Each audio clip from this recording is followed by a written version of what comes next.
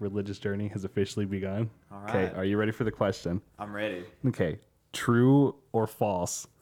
Mormons hate black people. There's some context to this. Okay, There's a lot of context. let me hear the But context. short answer, no. Okay, what's the context? Very short answer, no. Who started this? Brigham Young. Who's that guy? Brigham Young specifically. Okay, who's that? All right, we're going to delve deep. Okay. Second prophet of the church, Brigham Young. Are you familiar with BYU? No. Okay, Brigham Young University, Utah. He Big school, had a university? big college. Oh my God. What year was this? I'm not good with my years. It was like but 70s, I think. the priesthood ban was in the 70s. Oh, yeah, Correct. the no. Okay, so Mormons do not hate black people. There was no discrimination against black people being entered into the church or anything. What it was on priesthood authority, which is still wrong, mind you. But So black people were their women. basically, yes, black people for the Mormon church was what women is for Baptists. But not anymore. I have So various black members. what revoked it? What turned the tides? Gordon B. Hinckley. Wait, he just decided they were cool? No, I mean he had a revelation that was like, hey, this is wrong. That's fire. And if you ask any member, well, okay, there's extremes in every faith. We True. call our extremes Desnats. Okay. That would be an extremist Mormon. They would probably still hold to the curse of Cain doctrine. Now, the curse of Cain doctrine does not come from us. Okay. That comes from the South. The very Baptist idea that black skin is a curse. That's not us. That's But some of our leaders served missions in the South, Okay. and they picked up this doctrine and they just reiterated it. I feel like you failed as a missionary if you go somewhere and just pick up doctrine. You absolutely have. Yeah. You got to. But to be fair, at the very early workings of the church, there wasn't a whole lot of doctrine, if that makes sense. Sure. But Joseph Smith advocated for the freedom of slaves. And what's really ridiculous is Joseph Smith gave the priesthood to black members. But Brigham Young just decided, hey, it's racist time. And just undid all that after Joseph's death. Okay. Which really sucks. Let's just start from the beginning. Joseph Smith, first Mormon. Well, Jesus. Jesus was first Mormon. Jesus was first Mormon. If you really want to get to the brass tacks, we're all Mormons Okay. in the pre-earth life. Pre-earth life. But we'll start the very humble beginnings of the church. How about that? Sure. That'll make go it ahead. easier. Go ahead.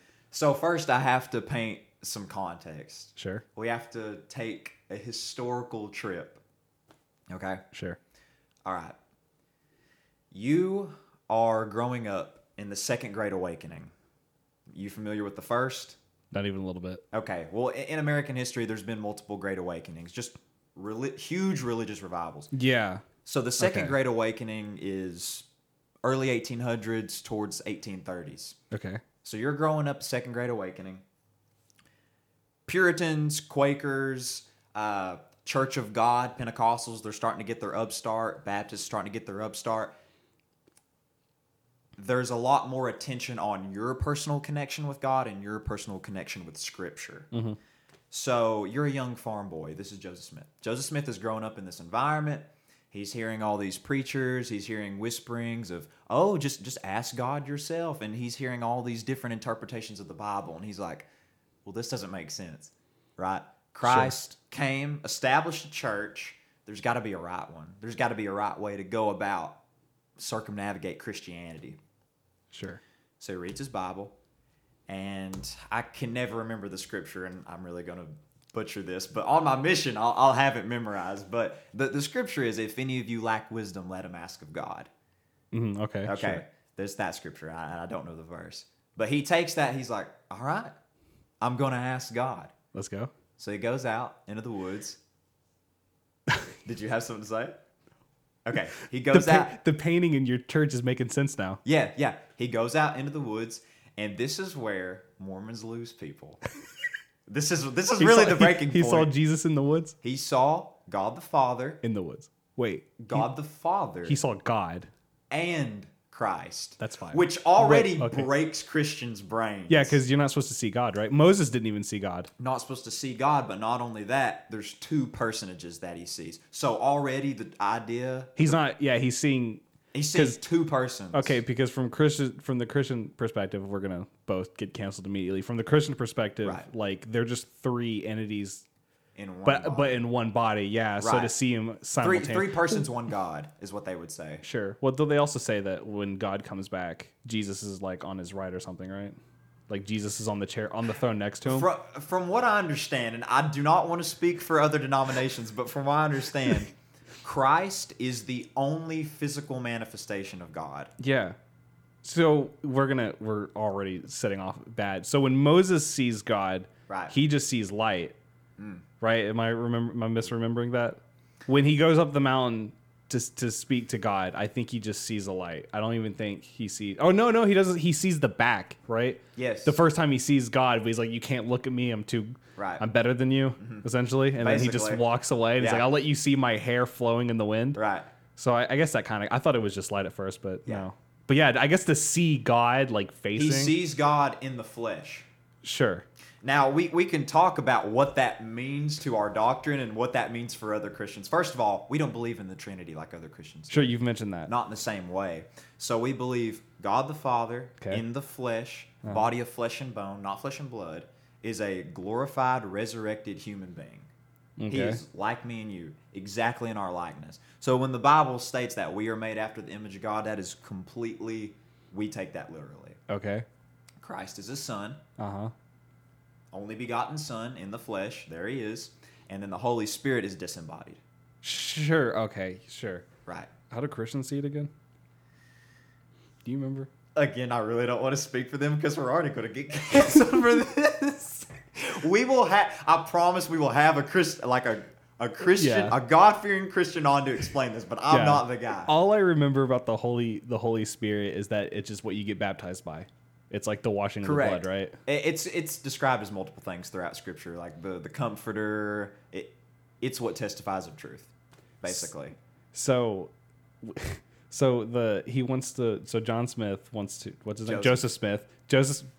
Joseph Smith wants to figure out what the main church. Is that what like Paul tried to do though? Right? Paul was like, "Hey, we need to figure out a church." So. Yeah. But, what's different is the disciples already had this rudimentary understanding of what Christ's church was supposed to be. Christ had recruited them as apostles and his disciples, and then before Christ leaves, he's like, "Hey, Peter." We can argue what the rock is, but I'm going to say it's Peter. At least that's what our doctrine tells us. Peter, you're the rock. Go and build my church. And then the disciples kind of clarify that. But Joseph Smith, first of all, he has got a third grade education. He's 14 at the time of the first vision. When he sees God? 14. Okay? Now, what God tells him is very hilarious. So Joseph's like, the exact quote is, "Which of these sects are true?" And God, I'm not directly quoting Heavenly Father, but basically what he says is, none of them. That's exactly what you want to hear. None of them are true. Stay prepared. Read your scriptures. It's basically what it is. Your sins are forgiven. Now, Joseph does not have another spiritual encounter for years. Okay? This is the first spiritual encounter for Joseph, which is a huge one. He sees God the Father, right? So, go ahead. Okay. There's so much to say. So- I don't know where to go next. So, I'm going to put a comment. His story is oddly similar and not similar to Muhammad. Really? Yeah. We I don't get think compared to Muslims a lot. Muhammad didn't I don't think he set out to see. But I think there was an inkling that their people needed a prophet, and Right. then he was spoken to. Okay. So it's like but he was 25, I think, not 14. Now, me and you I love the conversations about Muhammad, and now you can kind of understand why, because the preparatory work for Joseph becoming a prophet is really extreme. Probably not as extreme as Muhammad's, but there's a similarity there. So, Joseph doesn't have another encounter for years. Yeah. But, he's telling these preachers and pastors about this experience that I had, and they're like, "No, dreams and visions don't exist in these days. That doesn't happen. You can't have that type of connection with God outside of your Bible." And that's why I have such a strong disdain with that kind of Christian thinking, that outside of the Bible that there's no more.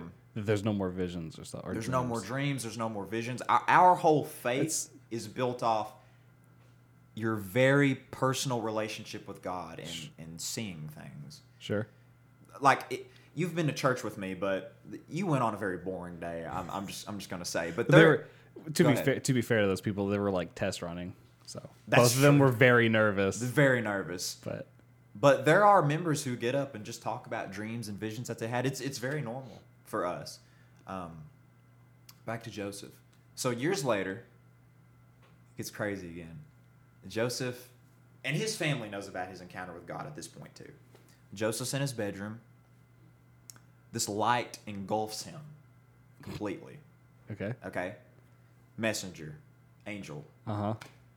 I'm Moroni. I buried an ancient record. I need you to go retrieve it. Okay? Joseph goes.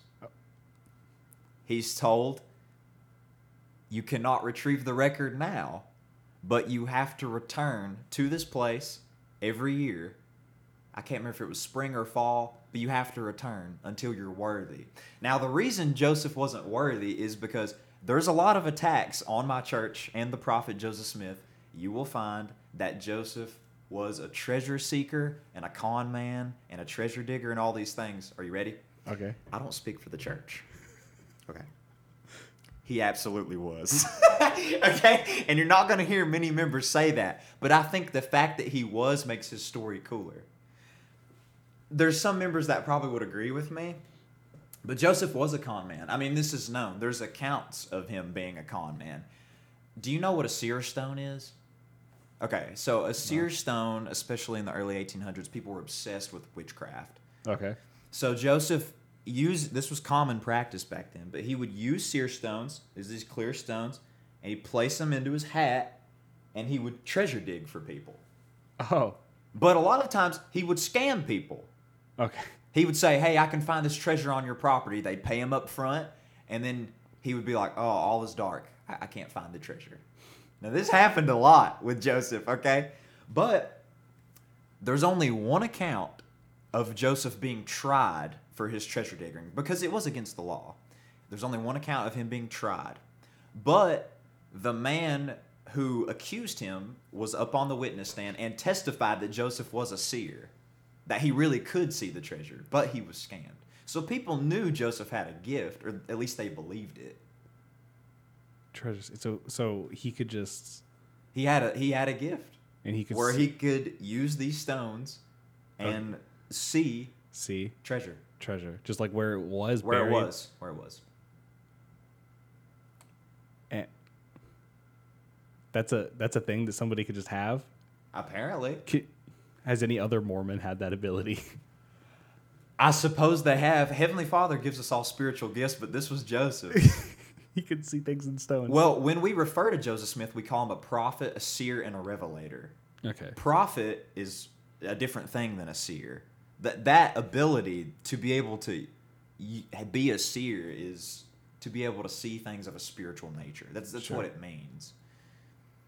What makes so define prophet. Define prophet. Okay. In the most basic understanding, I would define a prophet as a mouthpiece for which the Lord speaks through. Okay, sure. Right. And so, although I really want to get into the president thing, you guys, every president's a prophet. Yes. Okay, so Yes. How does that happen? Priesthood authority. Okay, how about we start here? What does it take to become the president? To become the president of the Church of Jesus Christ of Latter-day Saints, you have to have priesthood authority conferred upon you and given the keys to be able to act as a prophet. That's what it takes. How did you get to that level? What was President Nelson's journey? Okay, well, let me clarify. I don't want to jump around too much, but I'll start by saying this. The priesthood is very complex, but I'll start here. I have the priesthood. I am an elder in the church, and I hold the Melchizedek priesthood. The prophet has the exact same priesthood as me. He has no greater authority than I do. The only difference is he has keys that I don't. And priesthood keys are different than priesthood authority. What's the key? Okay, so the key is it's a distribution of. That's really hard to explain. I've never had to explain this before. You've already said so much, and I'm gonna have to go back and ask. That's but fine. I'm just trying to let's focus on the keys for a second. To hold a key, let's look. Okay, let's look at it like this. There's a door that which I cannot unlock, but the person with the key would be able to do so. Yeah, so he's fundamentally serving the role of a prophet. Yes. That's a better way But of putting it. He is serving the role of a prophet under the same priesthood that I am. Yeah. But I'm not serving that Sure. role. It's in a way I understand what you're saying with the Okay. key thing. You're saying that like it's almost like you can as like all prophets, you could come to him with a question and he's just unnaturally good at answering it. Correct. Essentially. He just kind of Correct. like, "Hey, this is kind of like what I'm being told." Correct. Okay. And we believe that a prophet has full authority to speak for the church and speak for God. He essentially can change doctrine. wow. Yeah. So God. Well, it would be God changing the doctrine. True. But So, I mean, we were giving a history lesson, but honestly, I really want to just talk about the prophet thing. So, is there always going to be a president? yes, 100%. So there has to be. So what do There you? has to So how do you guys determine the next president? So our church is set up just like Christ's church that he had in the New Testament. There's 12 apostles, and then there's a senior apostle. The senior apostle is the prophet. That would be President Nelson is Peter in that same way. Okay. So when President Nelson passes away, that next apostle, that was last ordained apostle, would now be the senior apostle. Sure. Okay. So how do you get to that? How do you get to that level? I'm trying to figure out the journey it takes for like maybe you. It's all based off revelation. The same reason that I am a missionary would be the same reason that I could be called an apostle. They pray over it and they choose. Sure. Okay. Kind of. Okay. It's just like so. There's no climbing the ladder in Mormonism. That doesn't That's crazy. exist. Yeah, that's crazy. So, what does it take to be one of those, like one of the 12 that you guys have? You said there's like 12. You guys have the essentially 12. Are they called apostles? Yes, we call them apostles. And you have 12 of them plus the elder one. Correct. So, what does it take to get to that level? You're in the church long enough, or You're called. Quite called. literally. So how called. do you guys clarify that someone was called? That's essentially where I want to get to. I want to know Okay. I want to know how you know the person that ascends, I guess, to being the elder prophet. Is how, called? Yeah, and you know that for a fact. Okay.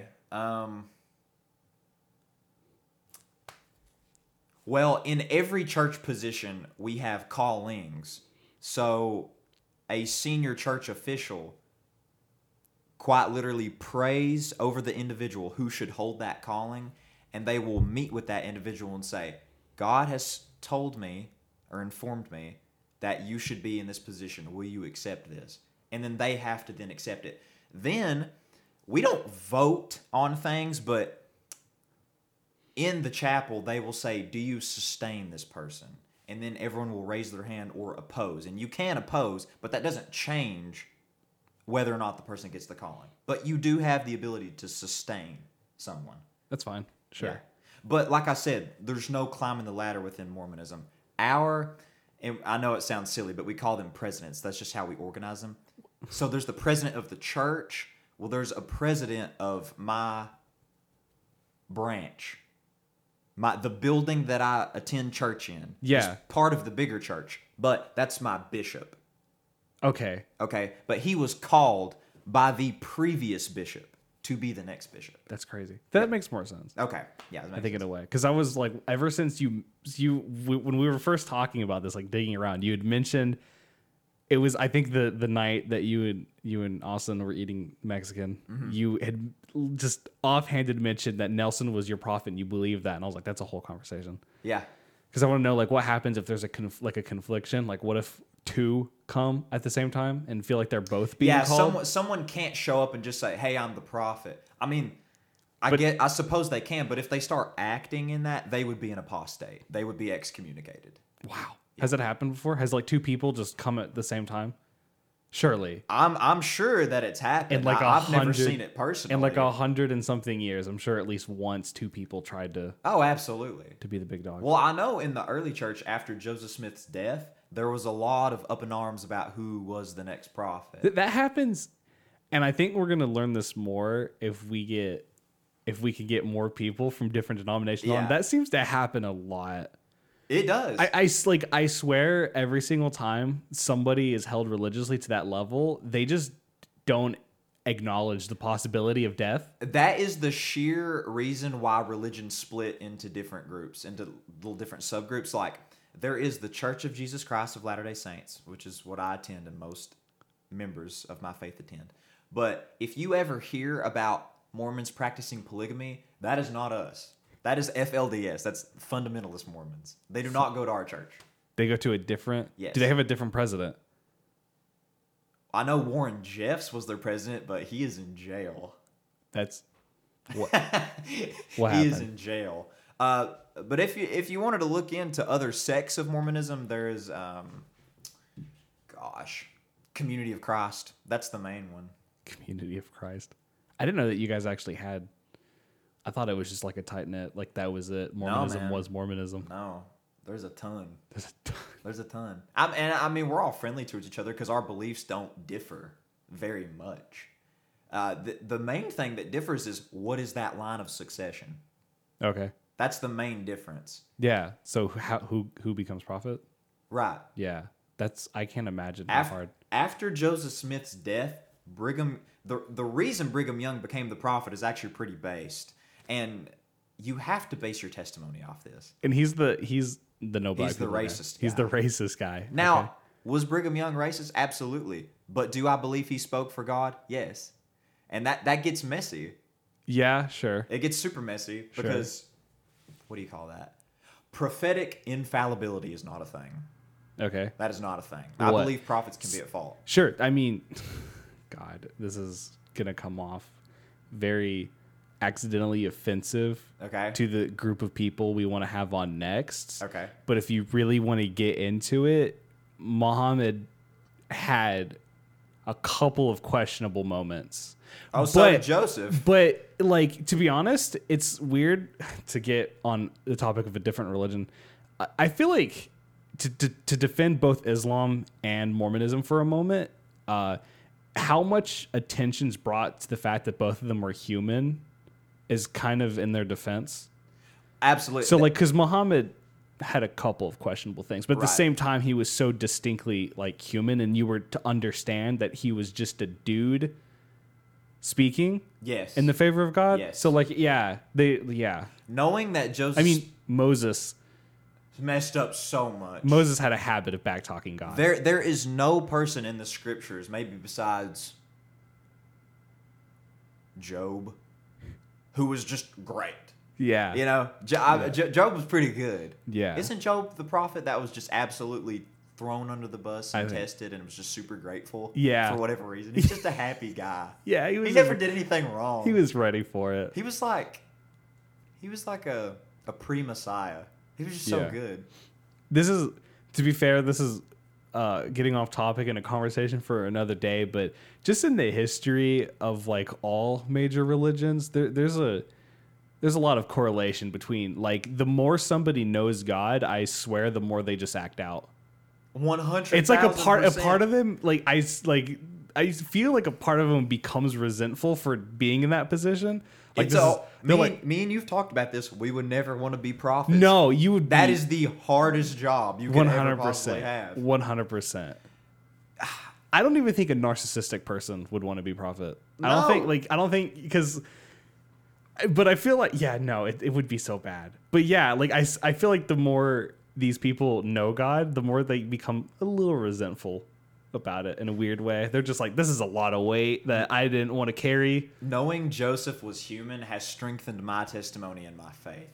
Joseph lost children. He lost the ability to translate the Book of Mormon for a while. There was a couple year period where he didn't work on it. Sure. He was killed. I mean, he was martyred. He was drug out of his home and tarred and feathered. He served jail time. He did a lot. And, you know, others can say that he was just a con man and throw him under the bus, but I really believe that is a man whose name will be spoken about, both good and evil, throughout the world because he aligned himself with God, albeit at fault a lot of times, but he tried. Sure. I don't know. I feel like there's something kind of quaint about the more human prophets. Absolutely. Yeah. Yeah. I love learning about Moses. Yeah, right. He's one of my favorites. He's one of my favorites too. It's the back talk. That's why Peter is everyone's favorite apostle. You know, he's cutting off ears. He's asking Christ every question imaginable. He's awful. He's just an awful dude. But God uses awful people to do incredible things. Yeah. Which is amazing. Which is exactly what we're doing. It's exactly what we're gonna do. Gonna burn the world down. Exactly. Yeah. No, I think that's that same thing is what kind of makes Muhammad's story kind of compelling. It's human. Like just to have to read it and go, yeah, this is just a dude could have just died at any moment, right? But just didn't in the middle of like a religious war. Yeah, there's something nice about that. It's incredible. Yeah. And let me tell you this too. I've never told you this. I do believe in minor prophets. So I do believe there can be prophetic warnings from people outside of my prophet. I do believe that. So I'm not saying that Muhammad wasn't.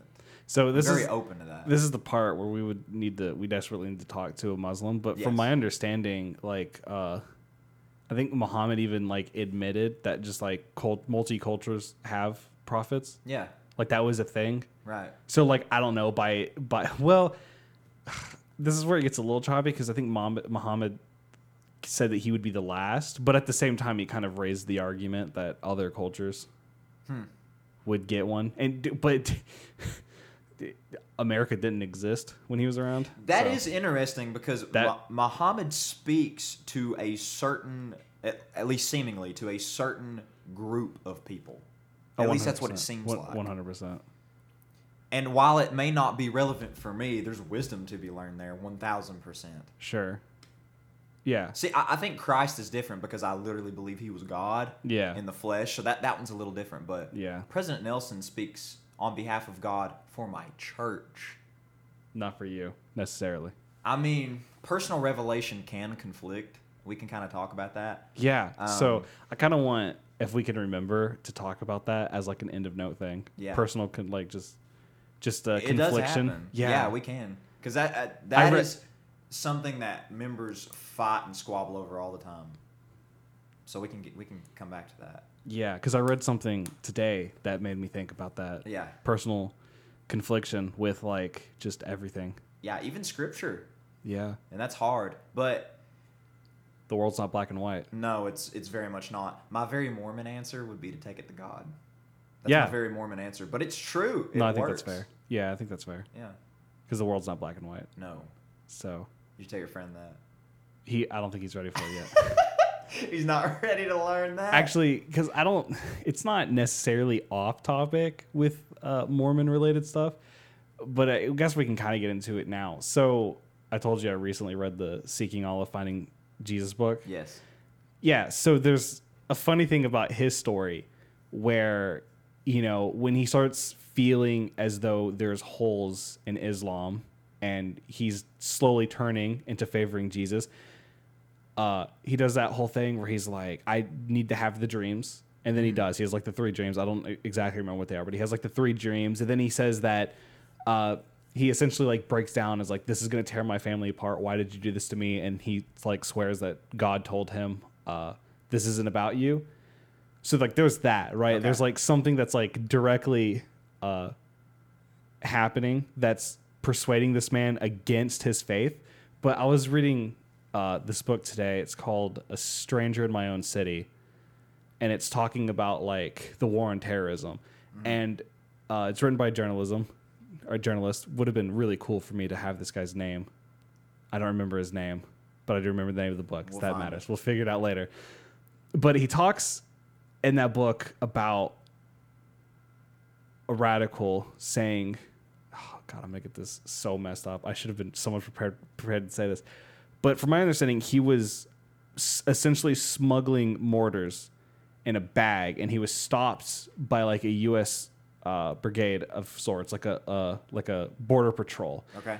And they like kicked the bag. Well, I think before this context, the guy who prayed, he was like, Allah, if I'm actually doing this for you, then please let me pass. And like the U.S. soldier just like kicks the bag.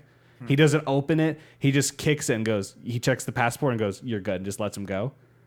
And it's like, it's weird because like if you, in a weird way, want to believe that everyone can have a form of revelation, his kind of conflicts with the seeking Allah, finding Jesus. Really? Right? Because like that one redefines that radical's faith in Islam Right. in a very weird way. Well, Because first of all, this needs to be stated before we trigger everybody right now. That is entirely if you're willing to accept the faithful story of someone who was an admitted and active radical. I can't remember if he was a part of the Shia militia or if he was Al Qaeda. Regardless, he was kind of an active terrorist. oh wow, okay. So you kind of have to be like, well, I just believe what this guy who Muslims don't even really, I mean, Muslims separate themselves obviously from these people. So you kind of have to take in that guy's story, he's being legit with that. Well, but if he is, I don't know how Allah is and the context of how they believe Allah operates, but I would say that God is God and he can communicate with you how he wants to. I've had God communicate with me in ways that I'm not going to say go against the church or the faith, but have definitely led me on my own. This is really going to get me in trouble. It's a big thing. And I don't is. feel like enough. I feel like enough people talk about that, but they don't. There's like a weird restraint I feel like people have on how that's going to conflict Yes. with the creed that they have. And I'm like, just let it go. And there's a different relationship with Catholicism and us than the rest of Christianity, because with Catholicism and us, we believe we are the restored church. So there's a part of me that I don't want to say has to listen, but is very confined to those ideas because I believe that it is Christ's church. So if I'm deviating from something that Christ's church is telling me to do and it conflicts, it gets kind of funky. Yeah, sure. That's a real thing. Yeah. It's a real problem. But a lot of people deal with it, and it's not just my faith. Catholicism deals with it. Maybe Islam. The world's not black and white. And I think No. that's something you have to equate. I It's feel like not. that's something we're just going to learn more if this continues, especially if we start talking to people. Okay, tell me if you agree with this. My dad has always said this growing up, and I think I agree with it more now, but it took me a long time to get here. Dad puts the gospel in a good, better, best category. Sure. He said, this is good, this would be better, this would be best, but if you're doing good, You're doing good. you're doing good. Sure. But there's always better. And within Mormonism, there's lots of room for good, better, best because we believe in eternal progression. Sure. Well, again, the world's not black and white. It's not black and white. So you have if you feel called in that nature, you have no idea why that's happening or like what circumstance or Right. surrounding you in that moment. Mm-hmm. So you kind of just have to deal with conflictions in a weird, not trying to be defensive because I'm not, but going back to our terrorist's friend who's, got away with the mortar shells. You have kind of no idea what stage 2 of that event was. Does it make sense? That sounds like we're going to get banned for me saying that. I know exactly what you mean. But yeah, you don't know what that story did to somebody that needed to hear it. Right. God knows what he did with those mortars. But Allah really came through. yeah. It really came through for Yeah. him. I mean, first of all, let's just to the nitty gritty of the situation. I'm going to give him the benefit of the doubt. Why didn't that soldier check the damn bag? I don't know. It's a soldier's fault, I think. I think really. it is the soldier's fault. Yeah, he should have checked that bag. It's not Who the guy's kicks? fault. Who just kicks it back and doesn't check it? It's the worst border patrol we're ever. good. He kicks it and like hears the metal tinging, and he's like, "I'm gonna be real. There's a chance if I open this bag, I die. Just let the guy go." How does he kick it and not tell that there is It's some like a mortar in There's a there? mortar. Again, I don't understand. I feel like he knew. He's Again, got it. he He's knew- like, I've had a long day. I'll let this one slide. He's like, "Bro, I don't want to be shot at. I'm just let this dude go." He's like, man, fifth one today. I'll just let it go. So one of my favorite things about this particular notion is they like reused passports from like dead people. Oh wow, really? So I'm gonna get this like a little mix up. This is the go and look up to redefine and stuff. But from my understanding, if you had like a passport that had like a German visa, it made it super easy for you to travel throughout the Middle East while the war on terror was happening. Okay. So they would get passports from deceased people and just change the photo to theirs, and they would just take on like the rest of the passport. I wonder how many times an American soldier saw the same passport with a different photo. And just That like is a so week, funny. like a week, they're like, "Bro, That's terrible. That is so funny. Oh, there he is again. like, He's back. You've had a different car 6 different Completely times different this guy. week." Yeah. 6 different bags with mortars in it. At some point, you just go, whatever. That's hilarious. Okay. So, we're jumping around. We're trying our best here. That's So, Mormon Bigfoot's a thing. Mormon Bigfoot is a thing, and this is a really niche story. And many Latter-day Saints probably won't know about this. And I should have brought my notes because I actually wrote this down, but I'm doing it off the cuff because it's funnier. But basically, one of the early apostles, right after the Restoration, this is still in the 1800s, but one of the early apostles is traveling. He's on a mission. He's in the woods. He encounters this very hairy, dark figure. I mean, not black skin. Do not get this confused. Black, like Very Mormon of very you. dark. Yeah. Okay. And you said you can't be a preacher. No. I'm kidding. I'd be a great preacher. But he describes this figure as Cain. And he said, again, this isn't doctrine, but this is the apostle's personal beliefs. He believes, Cain was, in the Bible, Cain is cursed to walk the earth. Yeah. Forever. Yeah. Okay. Mormon Bigfoot Bigfoot's is Cain. Cain. Now, there's other stories that correlate with this. There's Mormon Bigfoot Cain sightings in our church history. There's more than one. And like in your church history being Jasper. Church history as a whole. Okay, I was going to be like, bro, I need to know right now. I need to know like who. I wish, dude. We need to talk to him right now. I would love to see Cain out and about.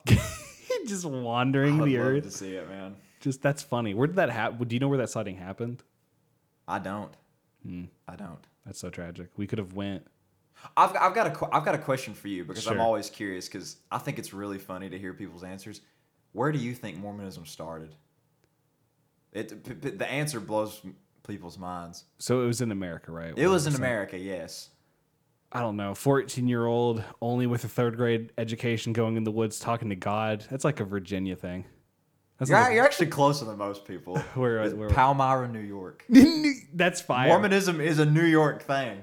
It's Okay. at least started in New York. Yeah, well, I got like I'm bordering, right? I think. Yeah, Virginia you're right borders. there. Yeah, that's funny. Just in the woods. Well, That's okay, right. yeah, that makes sense. I think it was probably one of the still the more populated states at the time, just out there. Well, Palmyra, Rochester area, but yeah.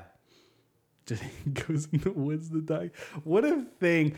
I want to know. Like, did he just have a bad experience at church? He was just his mom made him go to Sunday service, and he was like, "This is stupid." This is stupid. He's like, I'm gonna go talk to God myself. Nah, I'm gonna do my own thing. And he just walked in the woods. My opinion, he did it better. He did it.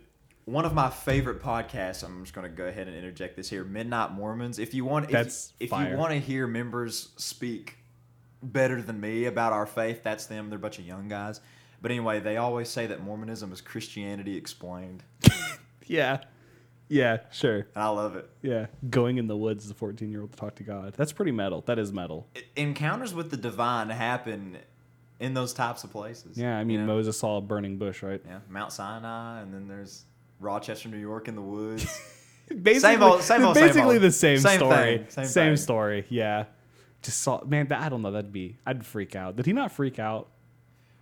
Actually, yes.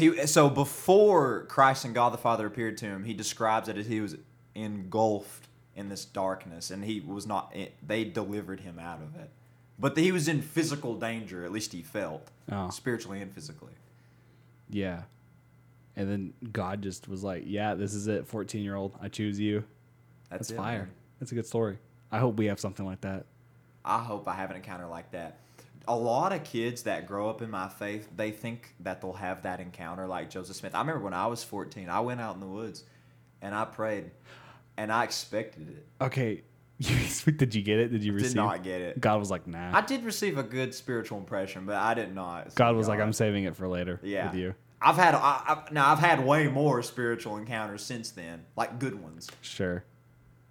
Okay, so I want to talk about this. So you talking about the 14 thing implies that you were a Mormon at 14. So it means that there's like family history. So there's family history. So here. Were both parents Mormon, or was it like your father was, mother converted, was, father converted? Yeah. So my Papa Hedrick, he converted at like 17, and that building that we go to church at, he built that. That's cool. Yeah, he was the first branch president at that building. And my dad grew up in the faith. My mom converted, and her mother, my grandma, converted. That's fire. But I've been a member all my life, yeah. Yeah, sure. What, and your sisters? Yep, my whole family. Brother too? Brother too. Or at least my immediate family. Now, my aunts and uncles and stuff, they want nothing to do with the church. Do they think it's okay that you guys are? No. 100% not. Growing up in the Bible Belt, being a member of this faith is awful. But, I mean, it strengthened my testimony in it. Sure. Being Bible bashed being Bible bashed at Thanksgiving and at school has really taught you how to defend your faith. And it's made me more comfortable talking about it. I love talking about it. Sure. So, how long was your father? Oh, well, I guess because you said your grandfather was built the church. Your dad probably was his whole life. So I'm about to serve a mission. Obviously, I'm leaving September 6th. My dad was going to serve a mission, but he joined the military instead. He kind of know. He says he always served his mission in Iraq. Although instead of talking about God, he's building schools. We're not going to go there. We're not going to go there. But the schools may or may not still be here. Yeah. Yeah. Leaning towards the not. There was no learning happening in those schools. I'll just leave it at that. That's a good, Let's save the canceling for later. Yeah, I'll leave it at that. Okay. So you say there's a common joke, right? Where you said you got bullied a lot. Was like how many wives do you got? I got a better way to ask that question. Okay, I'm ready for it. How many moms do you have? Oh, that one's good too. I don't think I've ever heard that one. That one's pretty good too. Yeah, I wanted to say that one. So your dad, okay, so monogamy is actually preferred?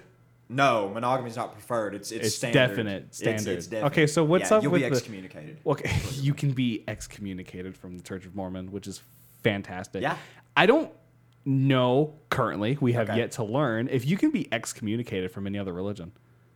I think Catholicism you can be excommunicated. That makes sense. I'm fairly certain you can. Because I feel like maybe this is something. If you are actively against the church, you will be excommunicated. In Catholicism, I'm fairly certain.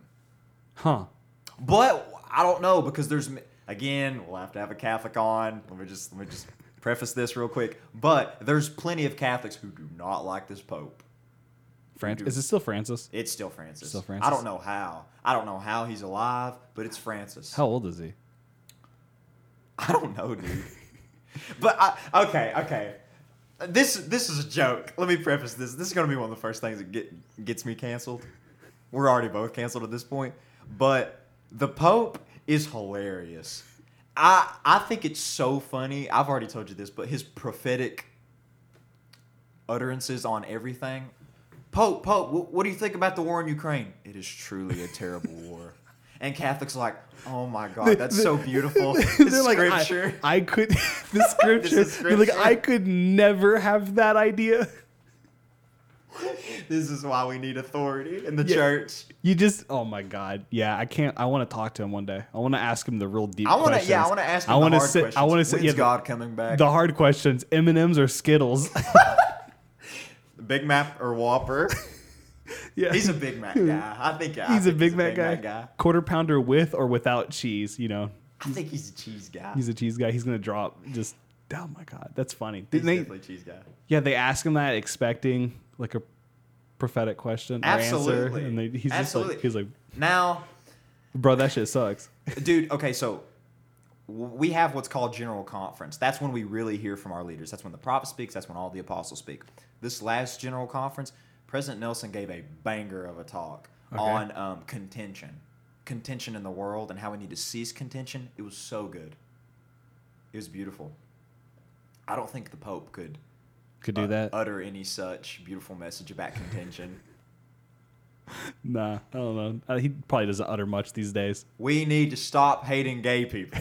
Is that what the Pope says? No, I don't know. He does love gay people, though, which is good. That's great. I'm all for the loving gay people. Yeah. That's good. Yeah, that's good. Yeah. Mormons. So, were you guys accepting of gay people before black people? Okay. So I actually wanted to talk to you about There's this a history. because I know that we've had a few laughs at this principle that the church has to where, okay, Christ says. Oh yeah. Okay, yeah, I'm gonna you get to can, this. okay. Christ says homosexuality is a sin. You Okay. can't really dance around that. That's Sure. hard to get around. Sure. Obviously, that doesn't mean you shouldn't love gay people. But we also have a different problem here in the Church of Jesus Christ because we do sealings in the temple, marriage sealings. Okay, you are married for all time and all eternity. My spouse will be my spouse for eternity. Now we run into a problem here. You can be gay in the church. You can have gay feelings. The feelings are not a sin. It's the act. It's the act. And I know that sounds funny, but there's some doctrine behind that. We will not seal gay people in the church because we believe that's an injustice to them for eternity. Because the purpose for being sealed to a spouse in eternity is to be exalted. Because I don't know if you know this. This is going to blow your mind if you don't. We believe we can become gods. Huh. I didn't know that. Yeah. So when you're exalted, part of that exaltation is you and your wife being sealed. So it is actually a disservice if we were to seal gay people. Okay. What if they... That's part of it. So what happens if, like, a gay couple converts? You guys just fine with that? Is that different? Does that change the dynamic? That's fine. There are gay couples in the church. In fact, I have family members who are gay. And they're apart? Yes. Huh. So but they are not sealed. Sure. That's what I... Like, if you Okay. just... Yeah. Yeah, they are not sealed. And we do not, like, okay, let's say you go to a wedding. We don't believe in marriage. Not like that. We don't believe in traditional marriage. We believe a legal binding marriage is nothing. It's bull. It's to crap. We believe unless you are sealed in the temple, you're not married, essentially. Huh. Okay. Yeah. I didn't know that either. Yeah. That's crazy. So I want to go back to the becoming gods thing, though. Yeah. Like literal, like on level, or is there still an understood below gods? So there's an understanding that okay, so you'll hear us say Father in heaven a lot, Heavenly Father. That's because I believe me and you are literally the spiritual not creations, but children of God. Sure. So while I submit to Heavenly Father ultimately wants us to become just like Him. So when I am exalted, I will have an understanding of Heavenly Father being my God, but I am equal to Him after exaltation. But He is still my God. I mean, He's my Father. He's Father of all. Yeah. But well, that's not an uncommon idea, I don't think, in other Christian denominations. This is the part where we're treading in very shallow waters. Yeah. But I feel as though I went to church with my mother once where they talked something similar, where they felt like upon death, you just become a part of God.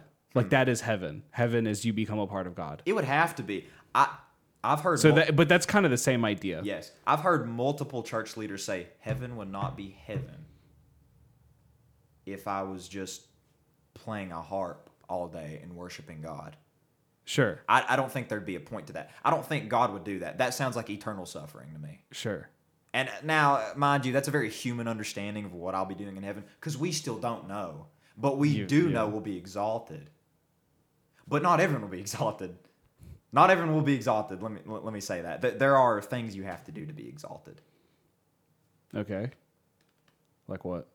Okay, So okay, sure, go ahead. okay, What? you'll hear us talk about the covenant path a lot of the time. Okay. Now, the first thing that puts you on that covenant path is baptism.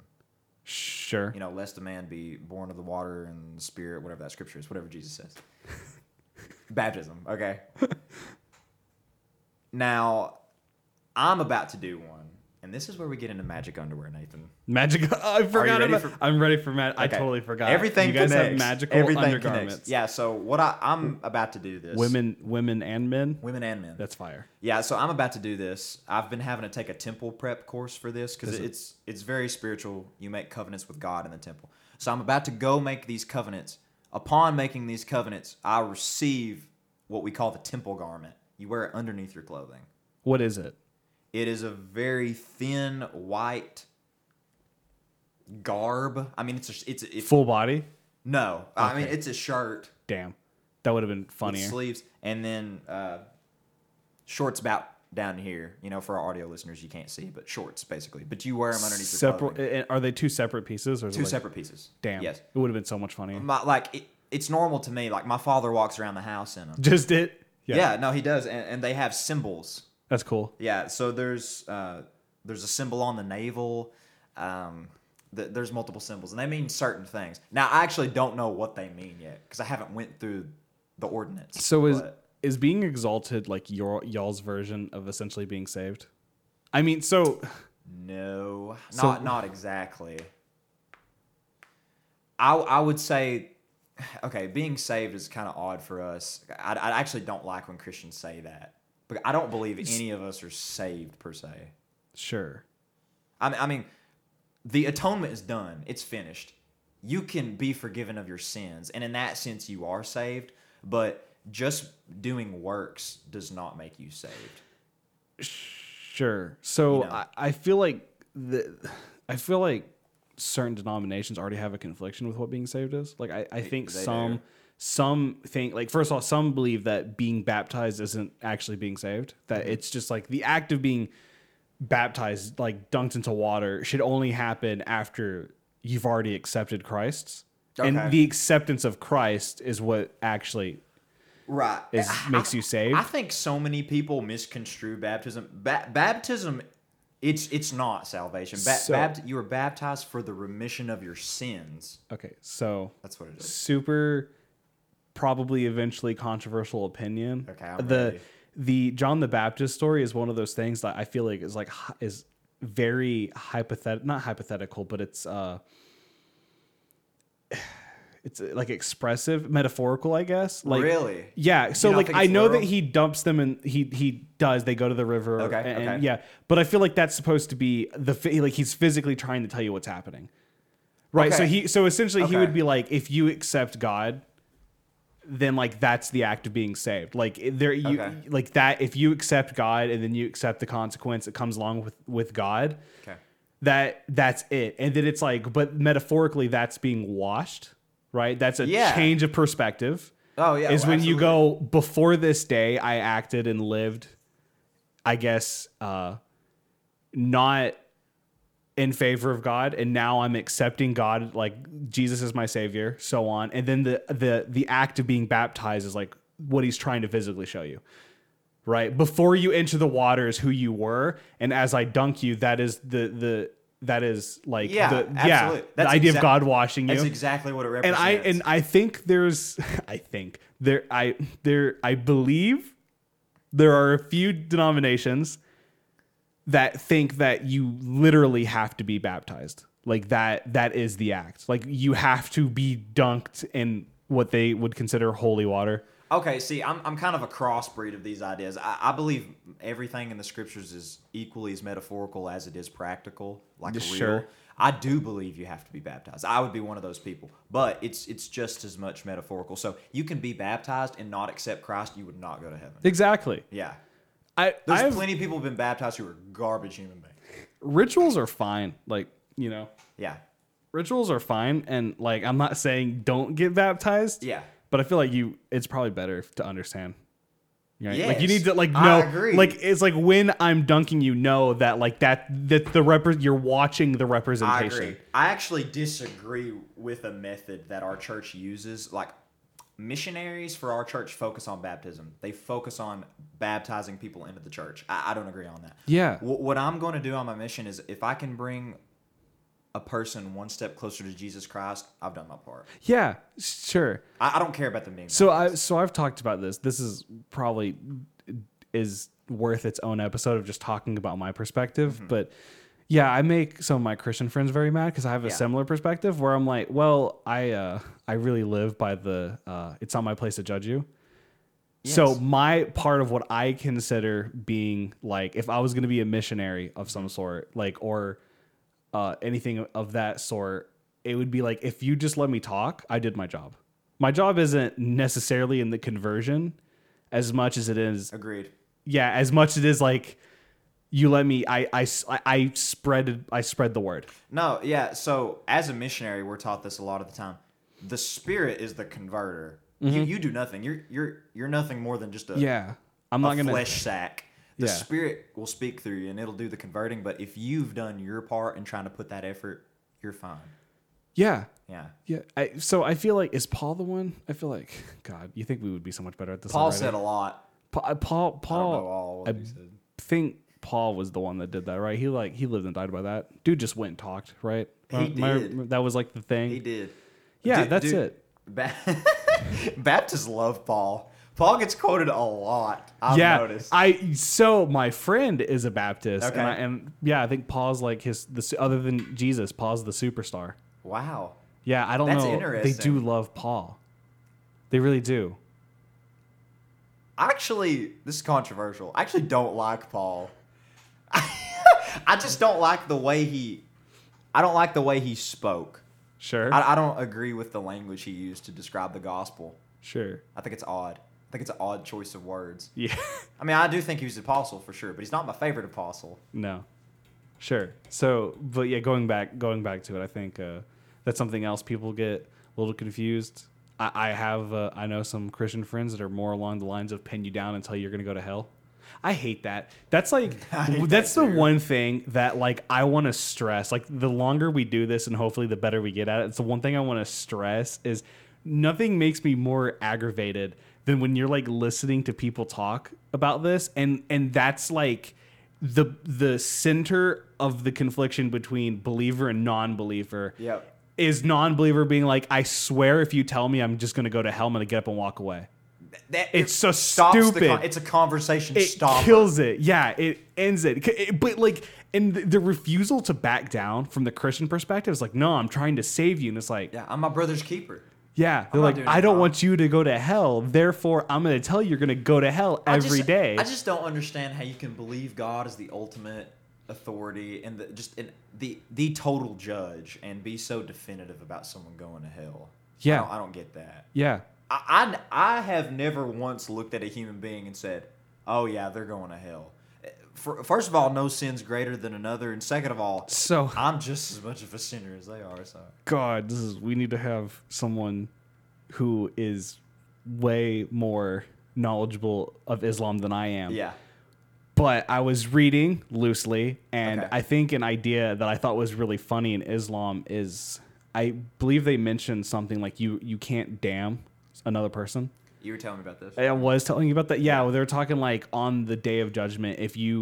If I understand it correctly, if you just went like, oh yeah, Bill was a total asshole, God or Allah will be like, all right, well, you're gonna carry his judgment. Yeah, and then That's you go to hell. awesome. But I feel like that should be a fair way to kind of carry yourself if you want to be a missionary Absolutely. of any sort. Is like immediately just throw away the judgment. Like Yeah. I can't sit here. Like you can do something, but like I don't see the benefit. And like if you were acting out in a less than ideal way, for me to go, hey, you're gonna go to hell.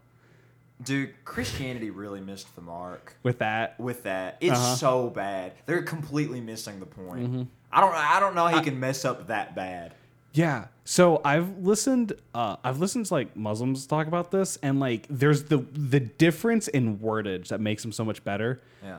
at spreading their word than Christians is I've just listened to Muslims be like, I just want to enter paradise with you. And like, that's by beautiful. default is so much better than I don't want you to go to hell. Yes. The Christians take it to the other side, end, yeah. the other negative end of that. Yeah, they're like, I'm going to pin you down and be like, if you don't I'm going to save you. Yeah, I'm going. And I have a counter and I'm going to tell God about my counter. I'm like, I spent all day reading the good word for you. Yeah, I got 97 people to tell me they accept Christ. Now, whether they do or not. Oh my gosh, dude. But my counter says 97. I have 97 people signed like my go to heaven like wager. Let me tell you, the purpose of this podcast is really to unify. Yes, that's what we want to do. But Nathan, yes, I've grown up with these people and I hate these people. I'm going to tell you a quick story. Sure. I was 13, 14. Mm-hmm. We'd taken a trip to Illinois. One of the first temples of the Restoration was That's built cool. there. One of Sure. the first Mormon temples. We're walking up, me and my friends, walking up to the temple gate. There was a pageantry going on. It's a big church event. They have it there. But even in Salt Lake, anytime the church is doing an event, general conference, whatever, protesters there. So we're walking up the temple gate, tons of protesters. I'm a kid. People are screaming in my face with picket signs. Book of Mormon isn't true. Jesus and Satan aren't brothers. I'll tell you about that in a second. Just crazy stuff. And it hurt my feelings. Understandably so. I didn't understand all this contention. I hate these people. It's poor conversion skills. It's just awful. not good. Yeah, it doesn't make you want to go to church. Doesn't even make you like church. Forget church. Like just remove church from the picture. You don't even want to talk to these people, and that's like the bigger problem. Yeah. Because like you're never gonna get someone into church if they won't even just hear a conversation. All right. If the kingdom is within, Christians are doing a really horrible job at projecting outward the kingdom. Yeah. You know, first the kingdom has to be built in here, then we have to build it outward. The outward part will never get there. Yeah. At least not right now. No, the way they really handle bad. this, it's so bad, and it becomes irritating because then it like spreads into culture, and like that becomes the punching bag for religion. As you always like, that's the punchline to every joke is like, then they tell me I go to hell, and you know that's no fun, and you're like, it's sad that that's how everybody has to view. I've met so many, I don't want to use air quotes, but Christians who the only basis of their beliefs is that they don't want to go to hell. You know how sad that is? So it's so sad. That's why like every time I hear a Christian go, I just don't want you to go to hell, my only response is like, are you sure you don't want me to go to hell, or do you not want to go to hell? Because those are two very different. Yes. So two very like if you're coming from a perspective where you think you're the only way the gate's open for you is if God goes, yeah, you converted people. That like, man, you're just setting down a bad path, I think. I'm going to hardball you with a question real quick because I've Sure. been thinking about this, and I'll tell you my answer too. What do you think, from a gospel perspective, while we're here on earth? What's your answer? Oh my God. Short answer. Short answer. Off the cuff. Why we're here? Yes. I don't know. I'm not prepared yet. Okay, think on that. I'm ready to learn. I've really thought of this. Sure. There's a Mormon answer. I don't really agree with it. Okay. But my personal answer would be love God and love your neighbor. That's fine. I like That's that. it. That's serve, cool. Serve God, serve your neighbor. That's it. Sure. I like the second parts of that. Yeah. Second part's very opening. When you are in service of your fellow man, you're in service of your God. Yeah, I agree with that. 1,000%. 100%. And you know, I know we make jokes, but that's really what I want to do with the podcast. Sure. No, so we talked about this. We talked about the church that's down the road. Right. And it had the sign, and it said, we serve God by the way we live our lives. That's amazing. Yeah, and I feel like so many Christians just step over that. Yep. Yeah, they do it like the other way. They're like, I serve God, therefore I live. And it's like, well, you know, again, like you mentioned, there's no outwardly projection at that point. That is the way to serve God, is to serve others. That's exactly what Christ did. Yeah, I don't know. I think when the question, why do you think we're on earth? Just the love your neighbor makes it so much better than just being like serve God. Because I feel like that's the big critique that I think you're going to hear from people that are like opposing religion are going to be like, isn't that a little arrogant when our only reason here is to serve God? And it's like, well, then serve your man. You can do both. You are serving God by doing that. Yeah. I don't know of a way to serve God without serving someone else. Okay, so we're going in and out of like the Mormon verse here, but to leave the Mormon verse because there's so much I just want to talk about. Here's one. How do you deal with morality being brought to question? So if I sat here and I was like, to do like the atypical, like conversation is like if somebody came to you and said, "Is murder good or bad?" and you said bad, and they went, "Why?" and you said, "Because God." Well, the typical answer would be, "Because God thinks murder's bad, therefore I don't murder." And they went, "Well, God tells me murder's good," and that's supposed to be like. I think that is a stupid argument. It's a poor argument because I feel like, here's the thing. To all the Christians that answer that question that go, well, God said murder's bad, I feel like you're kind of doing a disservice. You are. To the question of morality. You are doing a disservice to it. Yeah, because I don't think it's that simple. I don't think it's as simple as God had made Moses, gave him a tablet and it said, don't kill people. I know that we're going Killing's uncool. I know we're going in and out of the Mormon verse again, but to answer a lot of these questions, I have to hop back in just for a split second. That's fine. If there's a Mormon answer, that's kind of the best answer. Okay. My understanding of morality is within the context of Mormonism is that morality exists outside of God. God did not make morality. We do not believe that. There are laws of the universe that exist outside of God. Morality is built into human beings. Sure. It just is. Unless society casts it aside. Like, sure, there's tribes out in buckfuck nowhere that kill and eat each other and they think it's fine, but that's because that their culture has decided that's what it is. People think murder's bad. Yeah. Why? Why do you think it's bad? It's not because of God. Yeah. So this is funny because this is the part where I get to talk about my perspective, and I'm very excited. I have a perspective on this. So God to me is like what I believe conscious is. Okay. I'm a shut up and listen kind of guy. My whole faith is built off shut up and listen. So it's like funny because if you asked me the question and you were like, "Do you think murder is good or bad?" I would be like, "No," but I want a follow up question. What the follow up question is, well, why do you think that?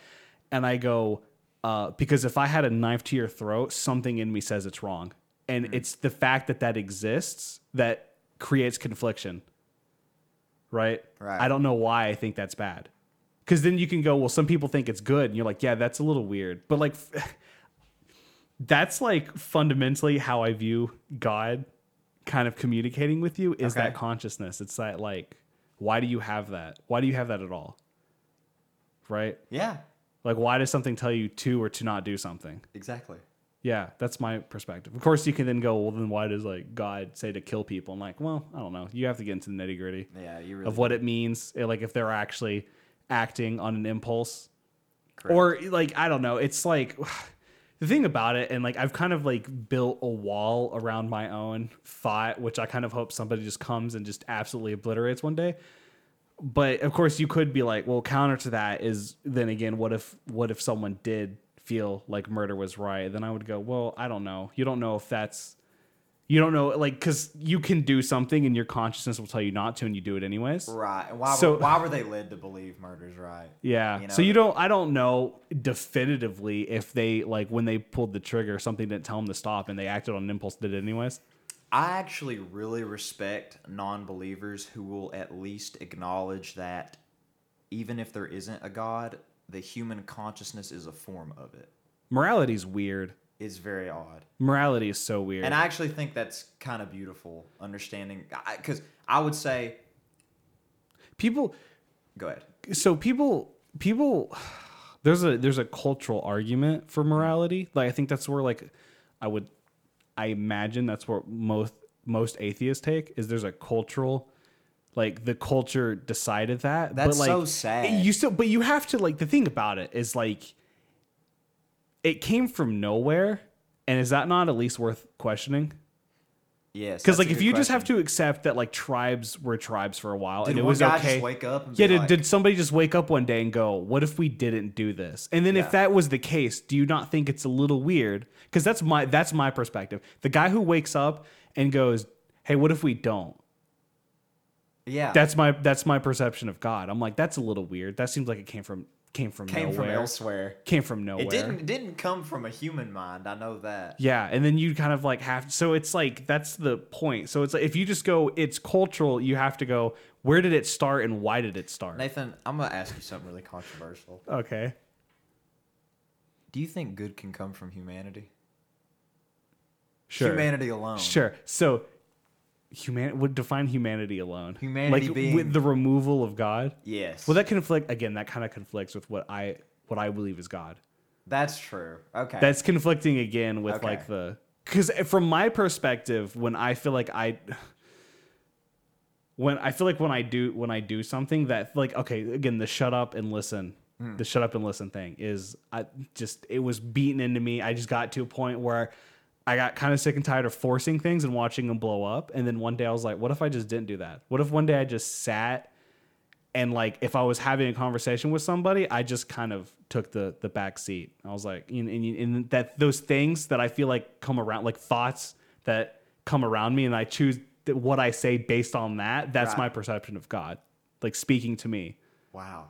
So that's the really thing. cool. So like good, it's like if you say good from humanity, it's like, do I believe that we can do good? And like, when you say, I don't know how, from my perspective, I remove God from that equation. That makes sense. Yeah. Okay. If I probably explained that so poorly. No. I see what you're saying. For me, I don't believe good can come from humanity in the absence of God, but I see what you're saying that. Yeah. It's hard for me to occupy a space where God's removed from the equation. Okay. I want to ask you something again because I've heard you loosely talk about this and I don't really understand your point of view and I'd like to because this is what this podcast is about. Oh boy. I've heard you talk about, now this was in the context of Judaism when we were talking about it, but I don't know if this applies to you personally. Do you believe that God is far removed? I love that us? idea. Yeah, I think that idea is kind of fire. Really? Okay. Yeah. I actually believe the opposite. So what's funny is the way I just explained God to you kind of conflicts with that because then you're like, that's why I asked. because you're like, well, he makes himself apparent from like the way that I live my life. Right. But I think I think I take the Jewish perspective that God removed himself, and I think that's trying to find. Because I feel like usually that's a response to why tragedy happens, right? They'll be like, well, why if God is here, then why does murder happen? And it's like I feel like from a direct influence, God's removed, right? I'm not in a position where I believe God's gonna like rain hell and brimstone, fire and brimstone Agreed. from the sky to clear a city because the city's full of sinners. I feel like that part of God's removed. And I think that's pretty closely knitted to the Jewish perspective. Is that like God removed himself? That's so interesting to me. I disagree, but I think it's cool to hear someone say that. I like that idea. Well, again, to be fair, I have to like break down the fact that I still think God is consciously here. Yes. But at the same time, I feel like... Okay, would it be fair to say that your understanding is God is far removed in an overarching sense, but in a personal way? Yeah, sure. He's not. But the thing is that like the personal part is that like you can kind of act against or willingly. So like that's God's influence. This blows my mind. But then like really that's how I explain tragedy. That's in a okay. way. That's a far better explanation of tragedy than any Christian could come up with. I know that. I hate to say What that. What's the Christian? What do Christians say? I don't know if you can even answer that question. But if you have heard Christians, Have you gone to church? Have you gone to church? Not in a long while. Is this a common thing? I don't even think I've heard I've heard Christians dance around the subject, contend with the idea of tragedy, but never. Well, not even church. Okay, so I think I have heard it, and I think we're gonna butcher these poor people's opinions, but I think some of them do the whole the flesh is evil. Oh, Therefore, shut up! I'm so tired of hearing that, bro. I'm so tired. Yeah, of course it is, but that doesn't mean that when Billy Bob goes down the street and gets shot in the face, that when an atheist says, "Why did that happen?" What are you gonna say? Sure, the atheist position, it's just a bad argument. It's not in good faith. They're just throwing a Christian under the bus. But what's your answer going to be? The flesh is bad. Everybody, we're all sinners. Shut up. Shut up. That's a terrible argument. That guy was a sinner. I've got a better one. Sure. Again, entering the Mormon verse. Mormon verse, we're about this. But since we believe in a pre-earth life, we were very heavily involved in this pre-earth life with God. What's pre-earth life? So, okay, so you think you had like you existed spiritually? We are eternal creatures. We Okay. existed then and we will exist So far then beyond. Why do we enter flesh? Is there a Mormon perspective on Yes, that? there's our whole belief system is based off why we're here. So I told you my answer why we're here, but the real Mormon reason for why we're here Yeah, is you said it conflicts. to be tested. That's the exact reason. That's fair, I think. To be tested so that we can become like God. Because Sure. we believe that God is an exalted man, meaning God was once us. So, so I have a different perspective on that, but the made in the image of God thing, I've heard people argue. They're like, I've had actual conversations with people. Well, they were like, well, if we were made in the image of God and man murders, then God is an unjust God. And that's so stupid. You have to go. I think you kind of totally misunderstood that. The whole idea that, and this is where I disagree with the Christian argument of where just the flesh is sin, which is like, but when it says we were made in the image of God, that's because the capacity of good exists. Yes. Right? Yes. So it's like, that's the thing. And like the whole flesh is sin argument, sure, flesh is sin with the way that we use our flesh, but since I believe God is flesh, I don't believe it in that way. Sure. I believe we have bodies for a reason, and there's a godly reason we'll be able to use those bodies. Being tested isn't a bad take, I don't think. Yours Yours is better. I think so. But you could argue that that's being tested. You could argue that the loving the neighbor is the testing. Yes. At the end of the day, you're testing who does and doesn't do that. That's 100% part of it. When we go up for judgment, I believe we'll be judged equally according to the good deeds we didn't do, more so than the bad deeds we did. Sure. That makes sense. Yeah, sure. You didn't hug Nathan today. Well, that's just as sinful as slapping Nathan across the face. I mean, it is. Yeah. So. Yeah. Well, that's a pretty common idea, I think, across the board, is that all sin are kind of equal. I guess except for blasphemy. I think blasphemy tends to be the one that every religion. Or being black. Or being if you. I was just just to really go back and really get into this, did he say that God told him that, or was that just a totally out there opinion? He was like, God told me to love your neighbor, but I was like, cool, but if I could add something, not your black neighbor. And then, is that what happened? I actually don't know what his official statement on it was, but what I do know is black people were banned from having the priesthood up until this is why it's such a controversial thing in the church. Up until the late 70s. Late 70s. The civil rights movement was already over. Yeah. So the church he was like, fine. They were a little late to the game on that. They were like, all right. We're all good now. The church has a super strong influence in Africa. There's really tons of Mormons you said in it's Africa. Like you said it's oddly strong in Pacific Islands. Pacific Island. That's wild. Africa, Pacific Islands.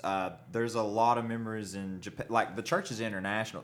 The church is growing more outside of the states because that's crazy. Americans religiously losing their faith. 100%. All across the board. Terrible. I blame Christians.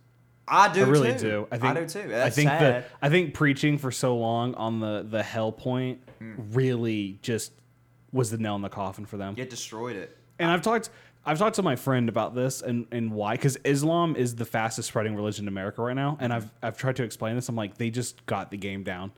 They're so much better at it because they're so.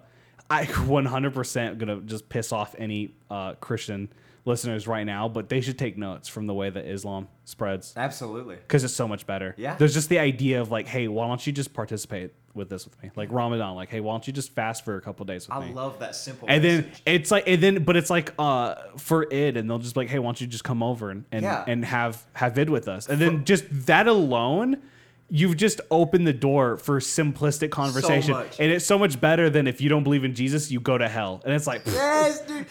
You talking about the way Islam presents the religion, I've been taking notes. I want to do that on my mission. they're so Just fire. be No, like, you should. Yeah. Come check it out. Yeah, just come check it out. Or just talk. Read just this. talk. Yeah, Yeah, just just talk read to this. me. That too. So like, because I've seen it happen with like Muslim friends. Well, they'll do that. It's just like, yeah, hey, why don't you just read a couple passages? Hey, I thought this passage was cool. What do you think about it? Yes, that's so cool, dude. And it's so much better. So It's cool. so much better. Did you know Jesus died for your sins and you're gonna go to hell? And you're just like, I don't want to talk to you. There's a difference in read it for yourself, Yeah. find out if it's true, or Jesus said this. I don't. You know what? I'm gonna take debatably the hottest take we've had somehow tonight. Okay. And that hot take is, I think, damn it, what's the word left me? What's the word when it's like personal? You know what I'm saying? God, dumb. The word for it doesn't matter. I'll just use Anyway. personal. I don't think there's anything wrong with like just explaining your personal perspective. I don't think that's a bad idea. That's like- anecdote. It's anecdote. Yeah, I don't see yeah. anything is wrong with that. Like if I could just sit here and go, this is what I believe. I don't think there's something wrong. That's I think so that's beautiful. I think it's better than It is. any other argument. That is what a testimony is. Yeah, That's it's like, what this that's is- what it's supposed to be. and then somebody can go, yeah, but that's just you, and you go, yeah, Dude, again, I hate speaking for these people, but I'm going to do it anyway because we're on a podcast. I don't care. The Christian perspective of what a testimony is my pastor told me so. That's what it is. It's horrible. Yeah. But if we're working off, the personal basis for why we believe things, the personal relationship that I have with Mormonism is that not because anyone told me so, but because they said go and explore. And I did explore. Yeah. And I found more answers within that. that's fine. Yeah, other things. that's so much better. I think beautiful. anecdotes are fine. Yeah. Like just like if I was trying, like if I just went into a bar and sat down with someone by themselves and I was like, I'm going to talk about this. I want to attempt to spread my thoughts. There's something wrong with just being like, hey man, this happened to me and this was my outlook. And I thought that was pretty cool. And like, that's just, I think Awesome. that's fine. Dude, I want people to approach me like that. But the problem is, not many people will approach you like that. You have to be. That's the a person. question. That's a question that if we have people on, I want to ask them. I just like the number one question is like, why do you believe? And I don't want to hear none of this like you were like it was family. Yeah. Bad answer. I don't It's think a it's a good horrible answer. answer. Yeah. Like unironically, like if your answer, and you can just ask yourself, just in general, like why am I faithful? And then your answer is like, well, my family is. You need to like think about it. You need to deconstruct your faith. Leave your faith. Leave your faith and find it. I've deconstructed my faith and I hate using that terminology, but I really have. Yeah. You will wake up one day and be like, why am I doing this? Yeah. Do I care? Exactly. Why do I care? Yeah. And you have to search for that. And I hope that when we have people on and we can ask them that, we can go, why are you faithful? I want a personal. And like I feel too. like I really feel like we currently occupy a culture where you're not allowed to answer that in that way. Cause I think so many people, like if I give an anecdote, they're just gonna go like, well, that's just you, and think about the other million perspectives and like my, Well, something I love about me and you, because we talk about it, but so many religions are, even mine, are just cultish. They're so cult-like, and they don't want to hear someone's personal perspective. yeah, of it's why like they believe. abnormal to have Yeah. a personal perspective. Right. Which is crazy because the most influential people all had like personal Connections with God. Yeah, but exactly. then it's like if you have that, it's like sinful or something. Yeah, and God's like, knock, you shall receive. Seek, ye shall find. And everyone's like, well, my pastor told me that. Shut up. I believed it till a woman said it. Oh my God. She was up there talking about the same gospel I believe in, but it wasn't a man. It wasn't a man, so I told her to get down. That's right. I burned the church down later that night. I was like, no, she tainted it. We got to build another one. Yeah, it's so stupid. Dumb. But yeah, no, I want to ask that question to like everybody we ever talk to. I don't even care if by some weird miracle we become some form of famous and like figures want to talk to us. Yeah. I want to ask the Pope. I That swear is a I would be great question. so disappointed if you asked the Pope like, why are you faithful? And it was just some bullshit like, oh, well, it's here. It's always been here. And it's like, come on, man. You mean to tell me when you were like a 12-year-old boy or something running around, you didn't just have a revelation of your own? You didn't go out in the world and gather a perspective. You didn't talk to people. Your religious foundation wasn't like formulated.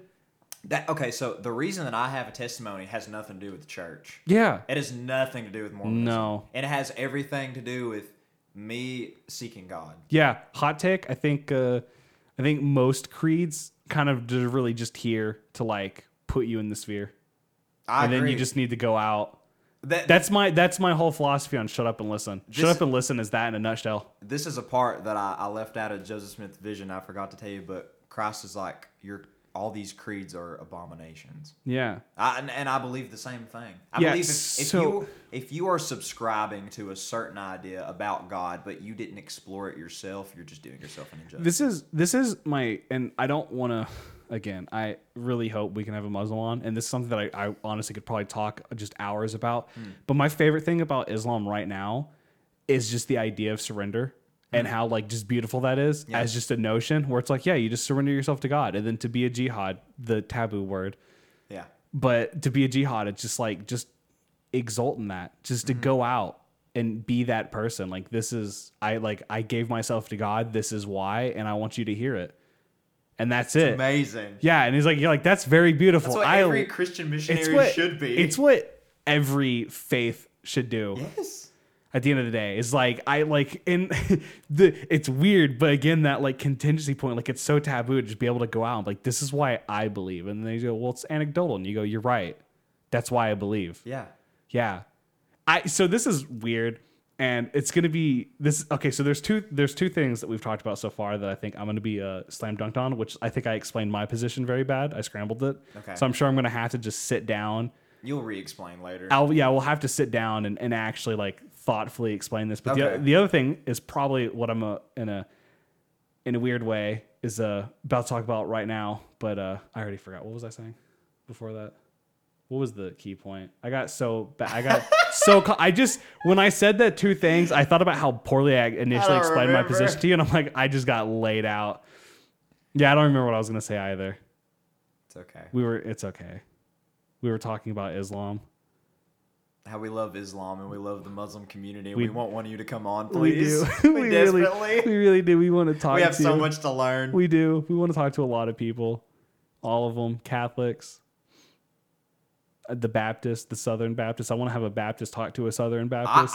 Dude, I want to start a revival. I want an episode of the podcast to be so good that we just start this huge church revival across the United States. People start, dude. Yeah, no, I feel like that's a successful goal. Successful goal is to get people to talk to denominations. I think so too. I want to test the water. You know how like every church, and it's not just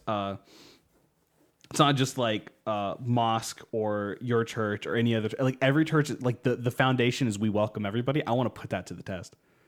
That's what I want our revival to be. Dude. That's what I want our revival to be. I want to get better as we do this at just talking about this in general and talking to other people about this to make people curious to go, fine, I do want to go. I want people, if there's one goal, like we have a lot, but like a major goal would be for someone to listen to us and then go, I want to go to that church and I want to ask those people now why they believe. Yes, I want to put that welcome from someone else. Yeah, I want to hear that we welcome everybody to the test. I want us being successful is people listening to us and go, I'm going to go to that church. I think most religions are accepting. They just haven't had the opportunity to be accepting yet. Sure, because no one goes to explore. They haven't promoted themselves very well. No, but speaking just from the church building that I go to, man, we're shelled up. Yeah. We don't talk to anybody. Like the most visitors we get, it's because of me. Yeah, because I could see that. I invite people. I could see my that. friends. I've passed your, so I worked at Domino's for like a year and like 4 months. I've passed your church literally thousands of times, and I've never once even considered what it was. Yeah, exactly. Or anything. I would never have known that was a Mormon church if I didn't know you personally. That would have just been removed from everything. Exactly. And I feel like a lot of church have, like they put, because I think, actually, I don't know if your church says we welcome visitors. It says visitors welcome. It does. So I think that's pretty common. I think most churches. And when I was looking up a mosque in the area for us to go, that was like the first thing on all of their No one's websites going to visit.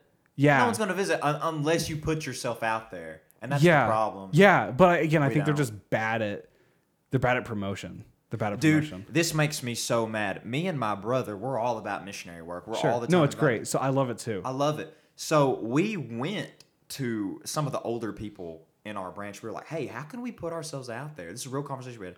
How can we get involved with the community? How can we I want to do have that. some interfaith work? And you know the answer I got, Nathan? We have a Facebook.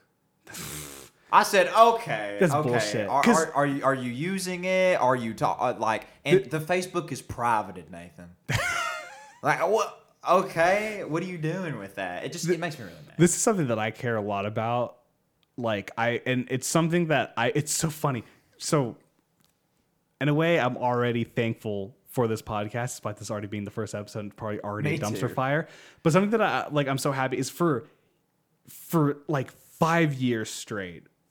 5 years straight, I've wanted to do community service and had no idea how to do it. I literally could not find an outlet to do that, or just an in to do that.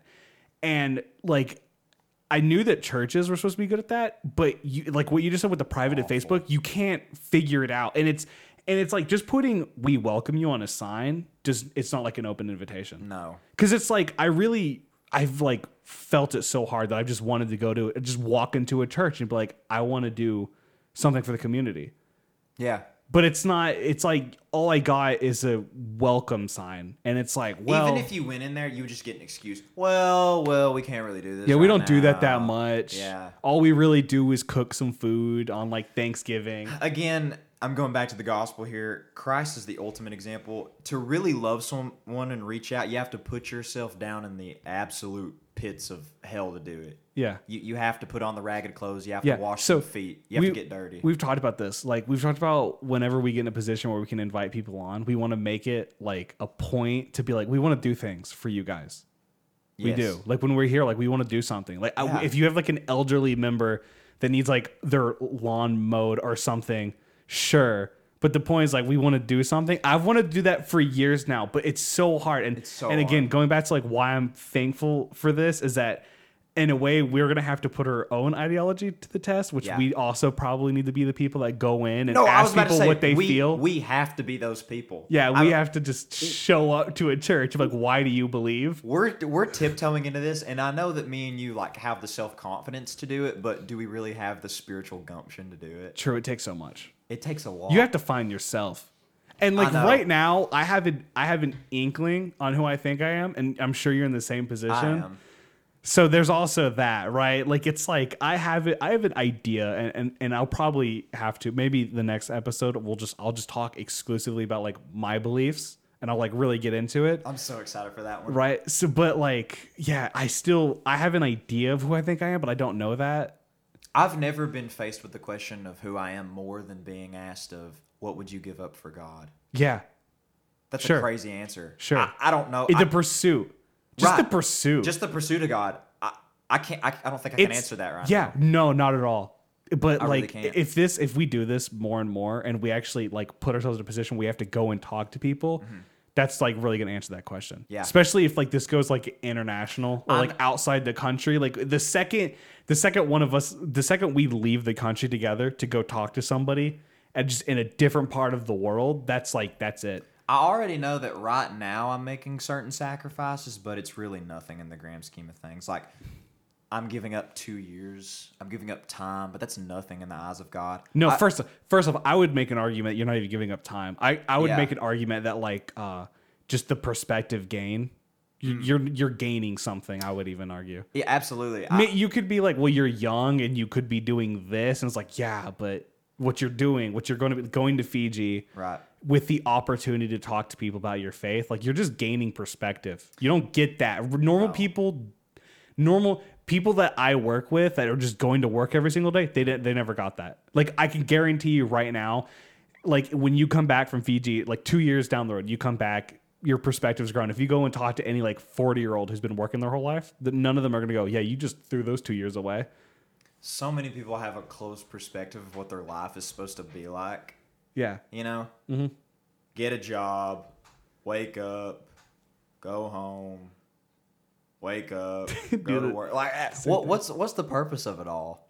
Yeah.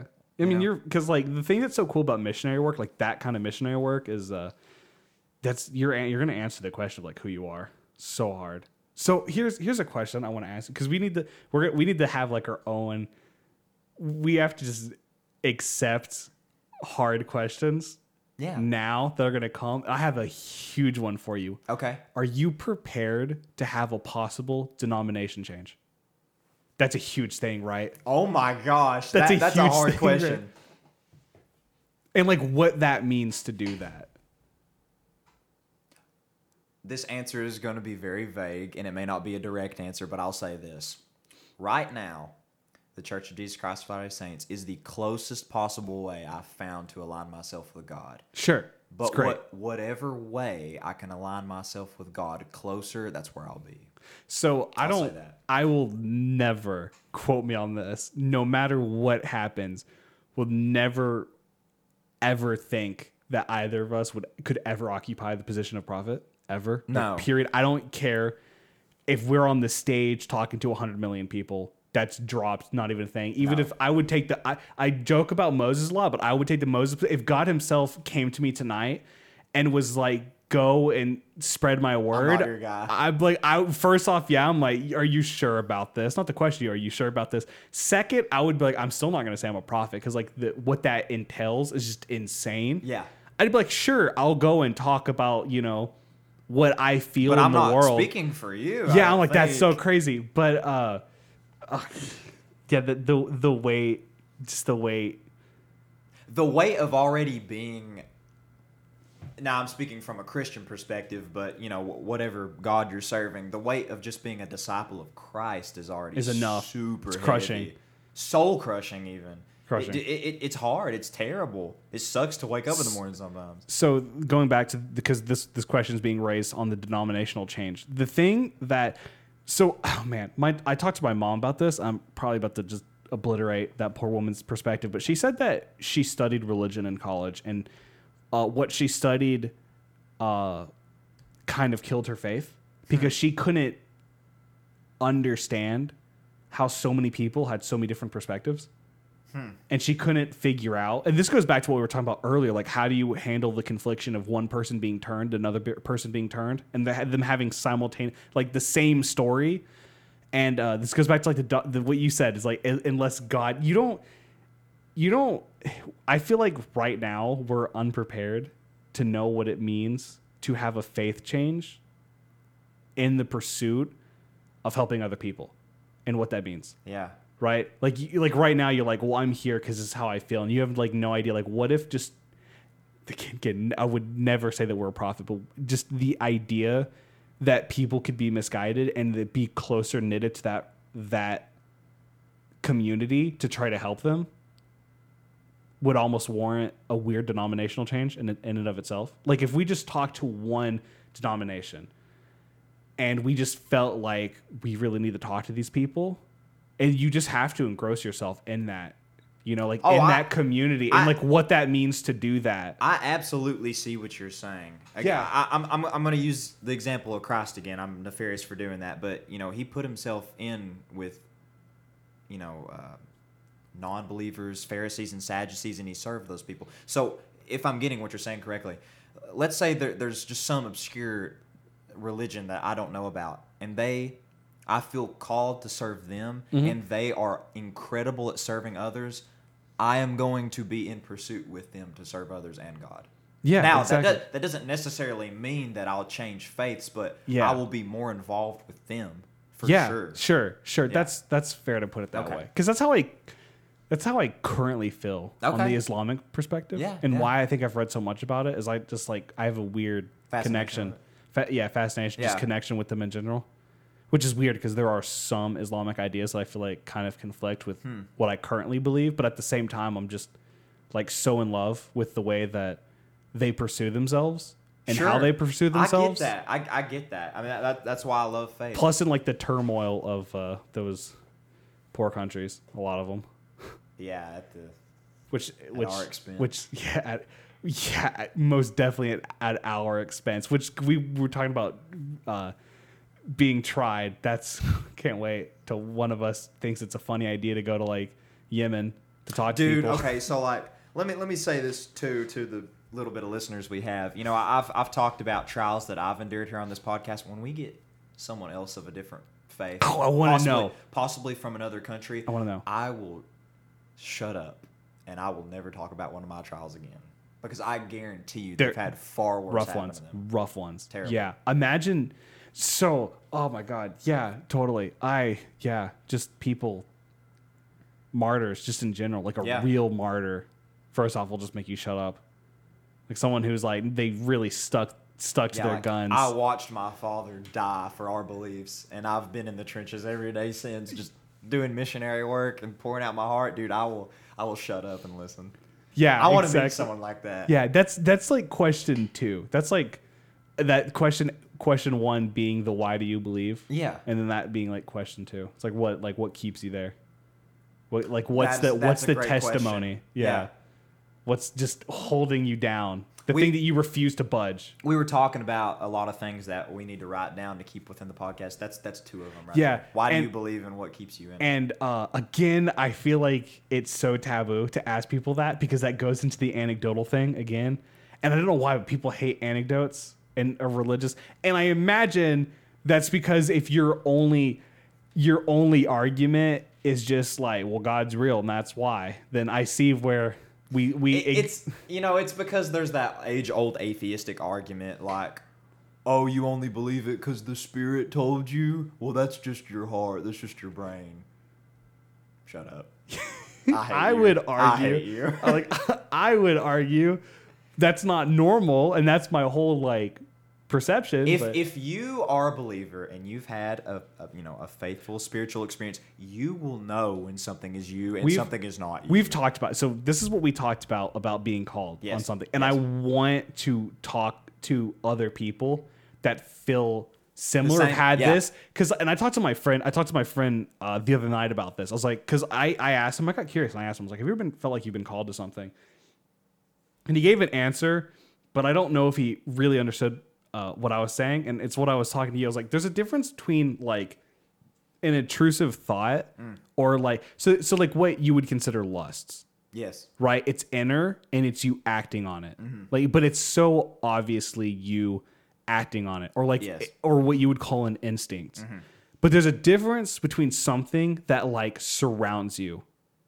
It is the world around you. Yes. It's a completely different experience. It's like the feeling compelled to do something from a force that's so obviously outside you is a noticeably different feeling. Entirely. Yeah.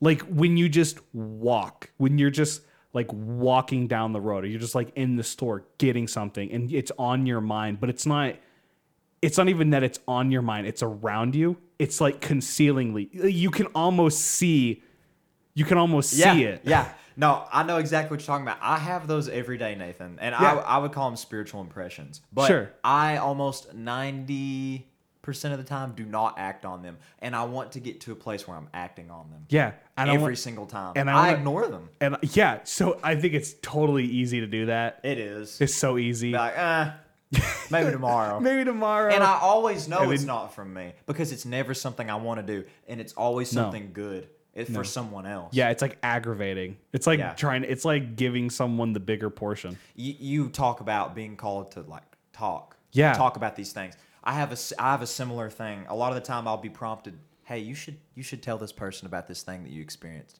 I'm like, they don't care. Yeah. But I don't know that they don't care. Yeah. I should just start acting on it. Yeah. I have to do that. I've talked to you about that. I have to do that. That's my conviction. That's what I bear. You can probably help me get to a place where I'm opening my mouth more. I have to. Because I have been opening my mouth more to other people just from talking to you about it. Well, so I have because I've talked to one of my friends about this where I've been like, I had to like let my ego die very early on. Yeah. I have to. And I'm going to say shit and I'm going to like not word it right. And I'm going to have to go back and just reiterate like 4 or 5 times. But like, I honestly feel like if I don't even throw the mess out to be refined, then I will just like implode from the inside. I can't do it. Yeah.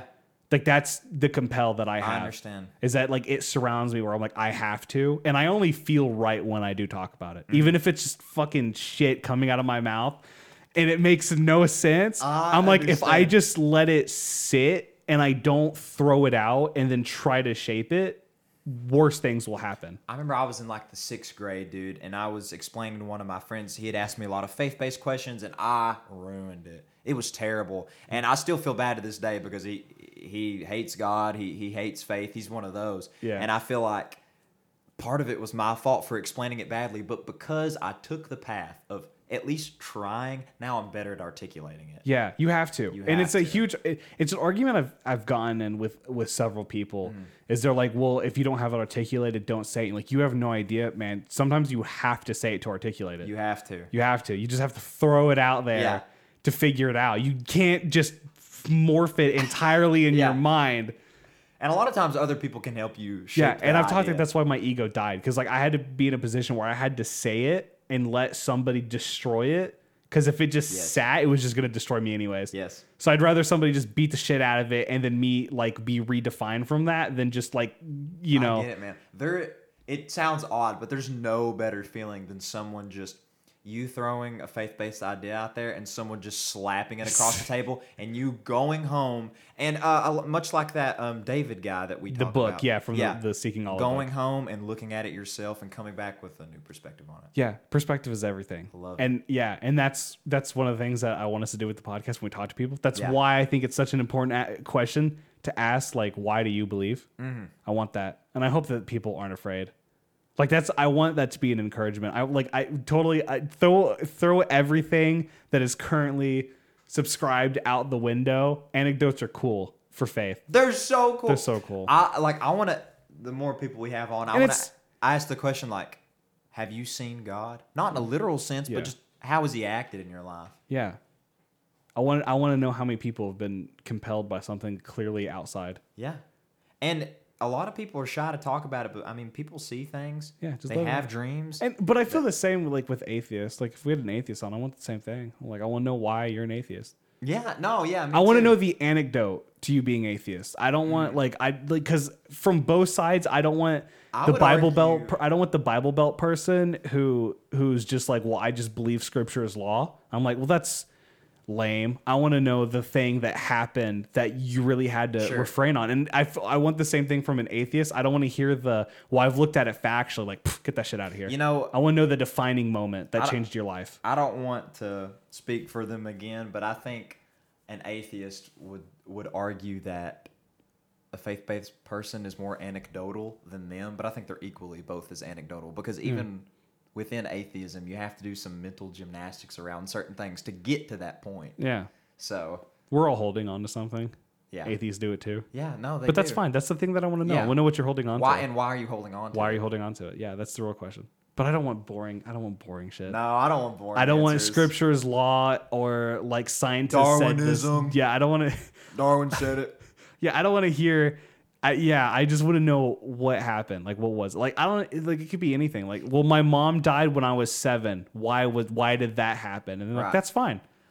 Let's talk about that. I think within atheism, there's different types of atheists, but I think if you're an atheist, you're only one step away from hitting that brick wall of why.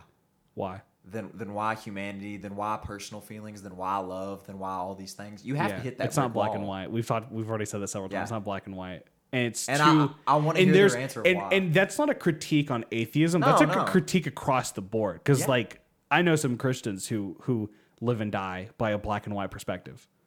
Like that's it. Like Scripture is law because if it isn't, then nothing matters. And you have to like, well, there's a lot of untangling that we have to do here.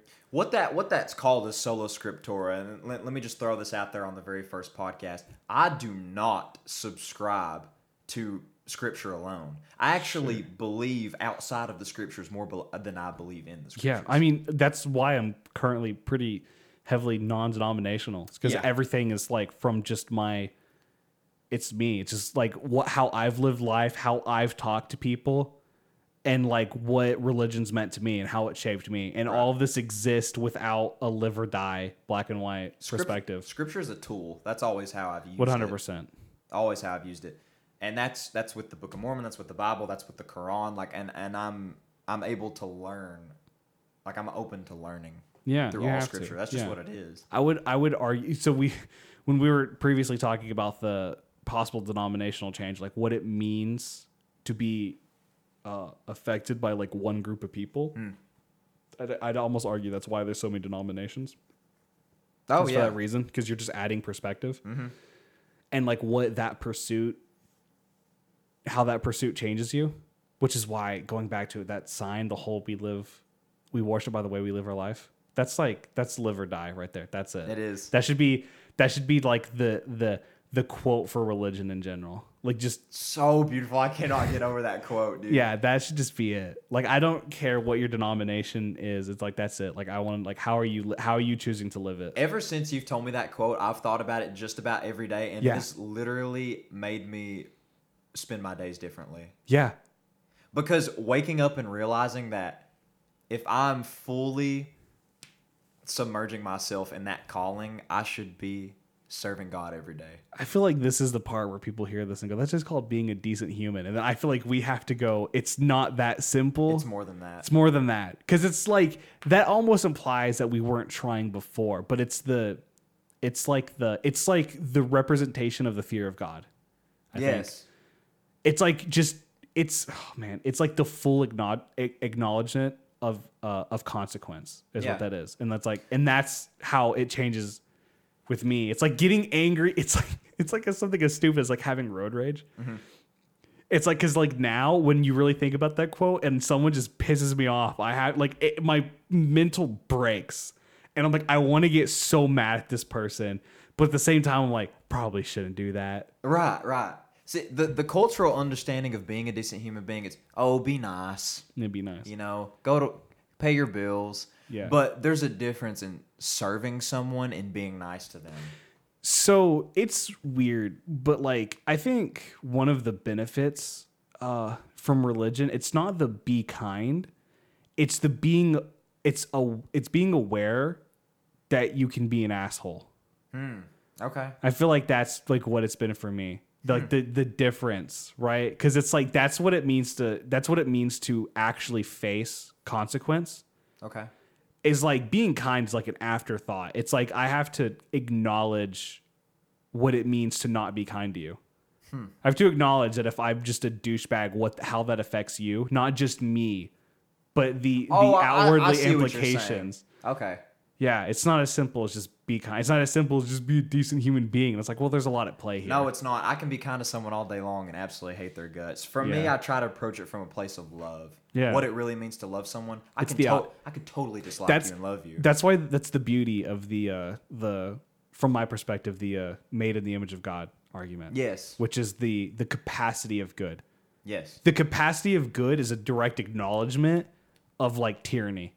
That's what's happening from like how I understand that line. Right. It's like accepting that you're a piece of shit and then being like, oh, it turns out I could not be a piece of shit. That realization is so awesome. But I really like, again, if somebody's listened to this, the 3 people, and if one of those 3 people have the perspective of, I don't need God to know that, stop and just really like ask yourself that question from now on. Like whenever you're doing something, ask yourself, just stop and go, why am I doing this?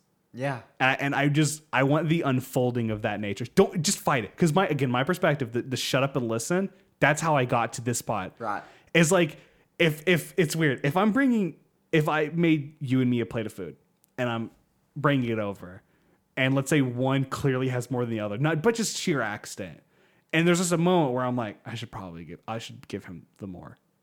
Right? I just stop. Like if you have that moment, just stop and go, why? Where did that come from? Where did that come from? Yes. And why am I acting? Such a good question. Why am I acting on that? And why would I not act on that? And again, that's when you realize in that moment, it's not as simple as just be a decent person. Yes. Because it's like the full spherical acknowledgement of like that I could not, and they would never know. Right? That is such a good example, that's the opposing. It's like if I sat this down, they'd never know. I'm aware of it. And they're oblivious right now. Like maybe they're talking to somebody, or maybe they're talking to you, and they haven't come to that realization. Like I could just pretend like this never happened, and they would never know, and why do you I feel would be the guilty if winner. you don't? And then exactly. So Yeah. this is so funny. When I was going to Texas with my friend, I had like a 2-hour, 12. It was like a 13-hour drive. So 2 hours isn't really that much in that span. But a 2-hour conversation where I tried explaining to him consequence from a religious perspective, because I think he's atheists going on like agnostic kind of thing. And I told him that I was like, if let's just say hypothetically you were hungry and you didn't have any money and you picked up an apple with the intentions to steal it, if there was any part of you that went, this is wrong, why? Yeah. Why? You're hungry, you're poor, you're probably a little bitter, probably a little resentful. Why would there be any part of your body that just goes, I should probably put the apple down? You probably won't. Most people, I'm not even saying I would put the apple down, but I'm saying like the fact that you can pick that apple That up feeling's there. and it just, that split happens, just like why? I'm curious to know what his answer was. I think he was just compelled by the conversation. I don't think he had an answer, which is, I'm sure somebody will, and I want to know I'm that sure answer. they would. But yeah, that's like the shut up. That's like the shut up and listen, just to my core of my belief. So yeah, so every time someone just goes, just being a decent human, it's like, seriously, next time you're doing something, just ask yourself why. I'm sure you're gonna come to a quick realization. It's not as simple as I'm just being a decent human. Like, nah, dude, there's like things happening. No. There's things happening. There's a pathway to not being a decent human and a pathway to being a decent human. And those are happening simultaneously. Yeah. And like, I just want to know why. Like, I want you to ask yourself you are why. always more compelled to do the good. Yeah, you never do it. Most people don't. No. I don't. Even me, no. I don't. Everyone's selfish. Yeah.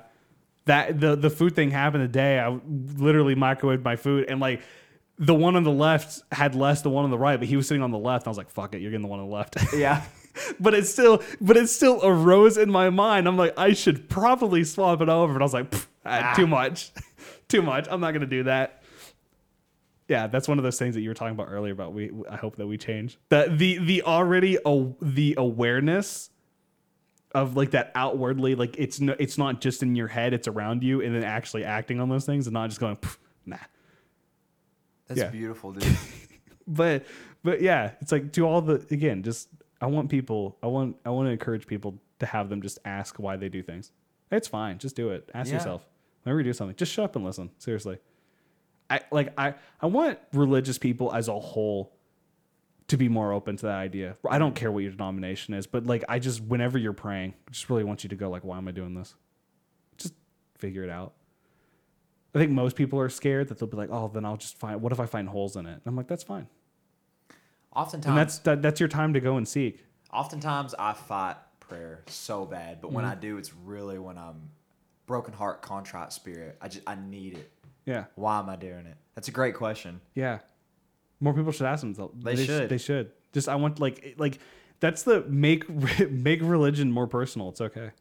It's totally fine. It's what it's supposed to be. Yeah, it's become so taboo, but like, it's fine. Like, just ask yourself. I want people to just be like, why do I follow this? And like, who cares what your like, again, and like, that's when you can be like, well, it's not as simple, because like, you could just destroy a family. It's like, well, yeah, you might, but at the same time, it's like you owe it to yourself to really like go out and figure it out for yourself.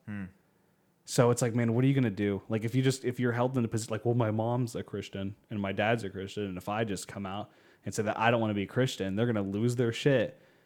And it's like, I get that it's not easy to be like, well, I might like just have to walk away from my parents. But again, like, you kind of owe it to yourself.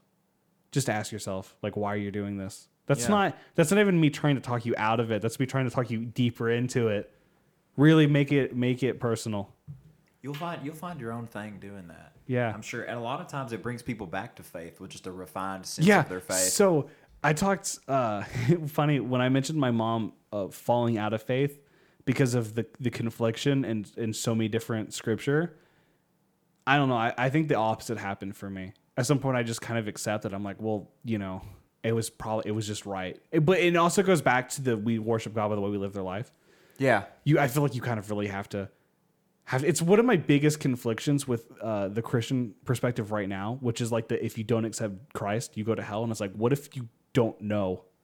Like, what if you're just somewhere in the world where that's banned, and you just go 15, 20 years of your life and you've just never seen a Bible, right? Do you just assume, is the basic assumption, like that person's doomed to hell now? And it's because they were secluded. But from my perspective, going back to the shut up and listen thing, it's like, I don't know. Depends on how they act. Like from my perspective, it's like how many times the person who's never picked up a Bible doesn't even know it's a thing. They're just removed, have no idea. There's so many. It's been just secluded from them. How many of those people have done something where that consciousness has emerged? And I don't know, like how many of them were aware of that and then acted on that? Because like, again, you could argue that that's them acting in like a being what Christ-like essentially. Yeah. That equivalent, and never picked up a Bible. Because like, again, because I've had this conversation with my friend. This is something I would also like to talk to more people about, but it's like God came from nothing. That means everything. Right? Came from nothing means everything. Right. Well, I guess they would argue, they'd be like, no, the Adam and Eve thing. And I'm like, okay, sure. Well, that perspective, that destroys everything. But like, if you're trying to take a more like hard stance, like Adam and Eve is metaphorical, then you could just go like human history, culture emerged, and then religion happened. You go, well, that's weird, right? Came from nothing. I wonder why did that person decide to not spear the other man? And it's like, I would make an argument that the person who was like, what if I don't just throw this spear into that guy's head? I just turned around and pretend like I didn't see him take that banana and run away.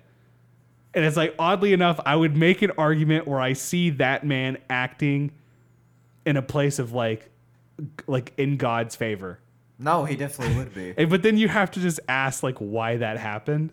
That question means everything. I believe everyone's born with that instinct. I call that we call that the light of Christ. Yeah, exactly. Everyone's born with that. Yeah, they know. Weird thing that it's so hard to explain that it happens. Yeah, that's pretty much my perspective. That's amazing, dude. It's the shut up and listen. I would be doing a disservice if I didn't mention this, because you mentioned it a minute ago, but I'd be doing a disservice to Mormonism if I didn't say that we have a beautiful answer to the people who've never heard of Christ. Sure. And never accepted Christ. We do baptisms for the dead. That's cool. Those people who have, this part of the thing we do in the temple, those who have passed on, who would have accepted Christ but otherwise didn't because of whatever circumstances, we baptize them by proxy. Meaning, I can baptize people, but I've also been baptized. I can do both. But I would baptize a living person on behalf of this passed away person, and they have the ability to either accept or deny that baptism. Huh. Yeah, because you guys believe in the eternity. Right. The infinite. Yeah. So that makes sense from your perspective. Much like Catholics believe in a purgatory, we also do. There's spirit paradise and there's spirit prison. Okay, so not to like totally butcher the shit out of the Christian perspective, but when you die, you don't immediately get judged, right? You get judged on rapture. Which is an odd favor for Mormonism. Yes. Because that would almost be like what you guys are doing kind of makes sense. Yes. People get really angry that we do baptisms for the dead. I know a lot of Jews were angry that we were doing them for Holocaust victims. But I think it's part of that interfaith work. It's beautiful. Because if you don't believe that what we're doing actually works, why would you care that we're doing this beautiful thing? Yeah. For these people. And they have the ability to either accept or deny that. Yeah.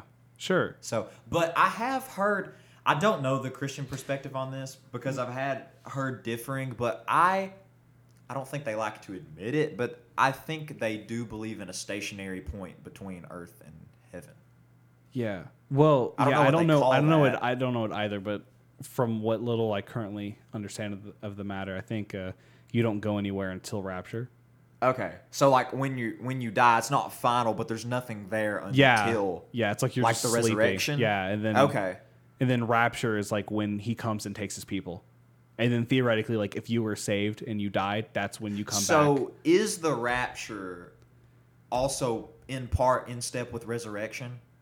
Yeah, I think so. I think that's what happens. I think like from what I understand and remember, Jesus comes back, then rapture happens. Jesus comes back, takes those who are saved, and then and then he leaves, and then I think that's when Armageddon happens. Gotcha. That's when like everything just goes to hell. That's when like Satan's domain just unfolds. Yeah, just unleashes, and all the four-legged four-headed creatures from Revelation come spewing out. Yeah, so I've mentioned this. I have a current hot take on Revelation. Oh, I love to hear where it. I believe that it's just metaphorical. It is. It's purely metaphorical. So in this, You're and I absolutely get right. I get in some arguments. I've gotten a lot of arguments over this where I think it's just the beautiful ending of the story and its completion. It's like, from my perspective, Armageddon is getting in your head that your judgment is inevitable. That's what it is. That's what's happening. There's like there is no escape. You will face your crimes. Okay, and that's basically what it's telling you. Yeah. That's it. I don't really subscribe currently. Maybe that's subject to change, but I currently don't subscribe to the whole giant praying mantises coming out of the ground. And I don't necessarily either, although I would love to. Because it would be cool. I do believe in them. I've mentioned this. I want my brass knuckles to say God bless. I'm ready to fight. I think it would be funny. I think a holy war sounds pretty cool. Do you know what? What like esotericism is? I don't think so. Like to be esoteric. Not entirely. Okay, so you know like what New Age spiritualism is, right? That's like the crystals and the rocks and stuff like that. Okay, esotericism is kind of the same way. It's more of like a spiritual belief in things, less subscribing to a certain religion, but it involves weird things like cryptids and stuff like that. I love stuff like that. I think those people like almost get religion and just they do ignore it.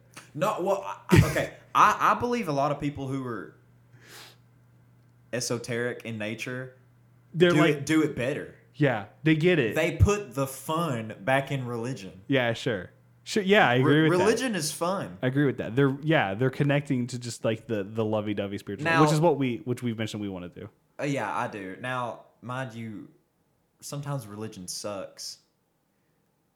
It really does. Like, there's plenty of times where I'm faced with something that I know is within my beliefs. I really want to do it, and I'm like, oh crap, I'm not supposed to do this. Okay, go ahead. And then like the guilt and the shame that you get after you do it. Sure. But that's what repentance is for, right? Sure. But, it's like it's the understanding that you're gonna crumble. Yes. Right. You're gonna give in.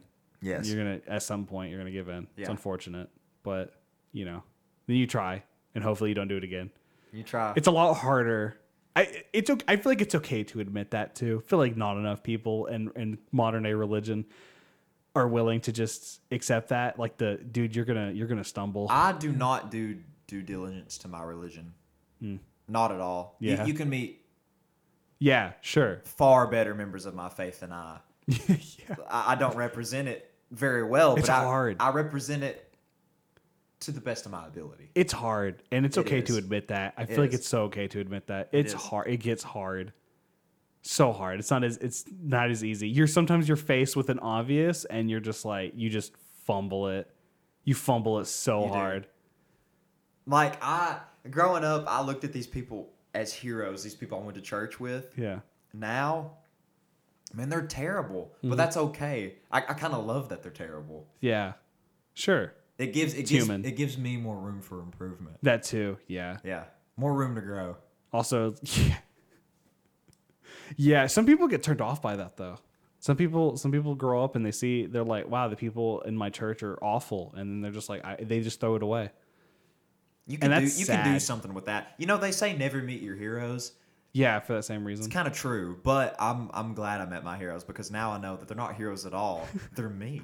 They're you. It's all me, and we're all human, and we're all gonna flop. Yeah. And the same people that instilled these beautiful principles into me as a young kid are the same people that were doing the opposite of those principles. And now that's what I'm doing. So I'm teaching these beautiful principles, and then I'm going home and messing up and not doing them. And I think there's a beauty to that. Yeah, sure. But you try. You always try. If you're not trying, then you're just sinning yeah, with nothing. But you have to learn. sure. Yeah, you have to try. It's Yeah. so hard. Again, yeah, it's not that easy. Like we've already talked about this. We talked about how often it is that something happens. You're like, this is wrong, and I should do this instead. And then you do the wrong thing anyway. Yeah.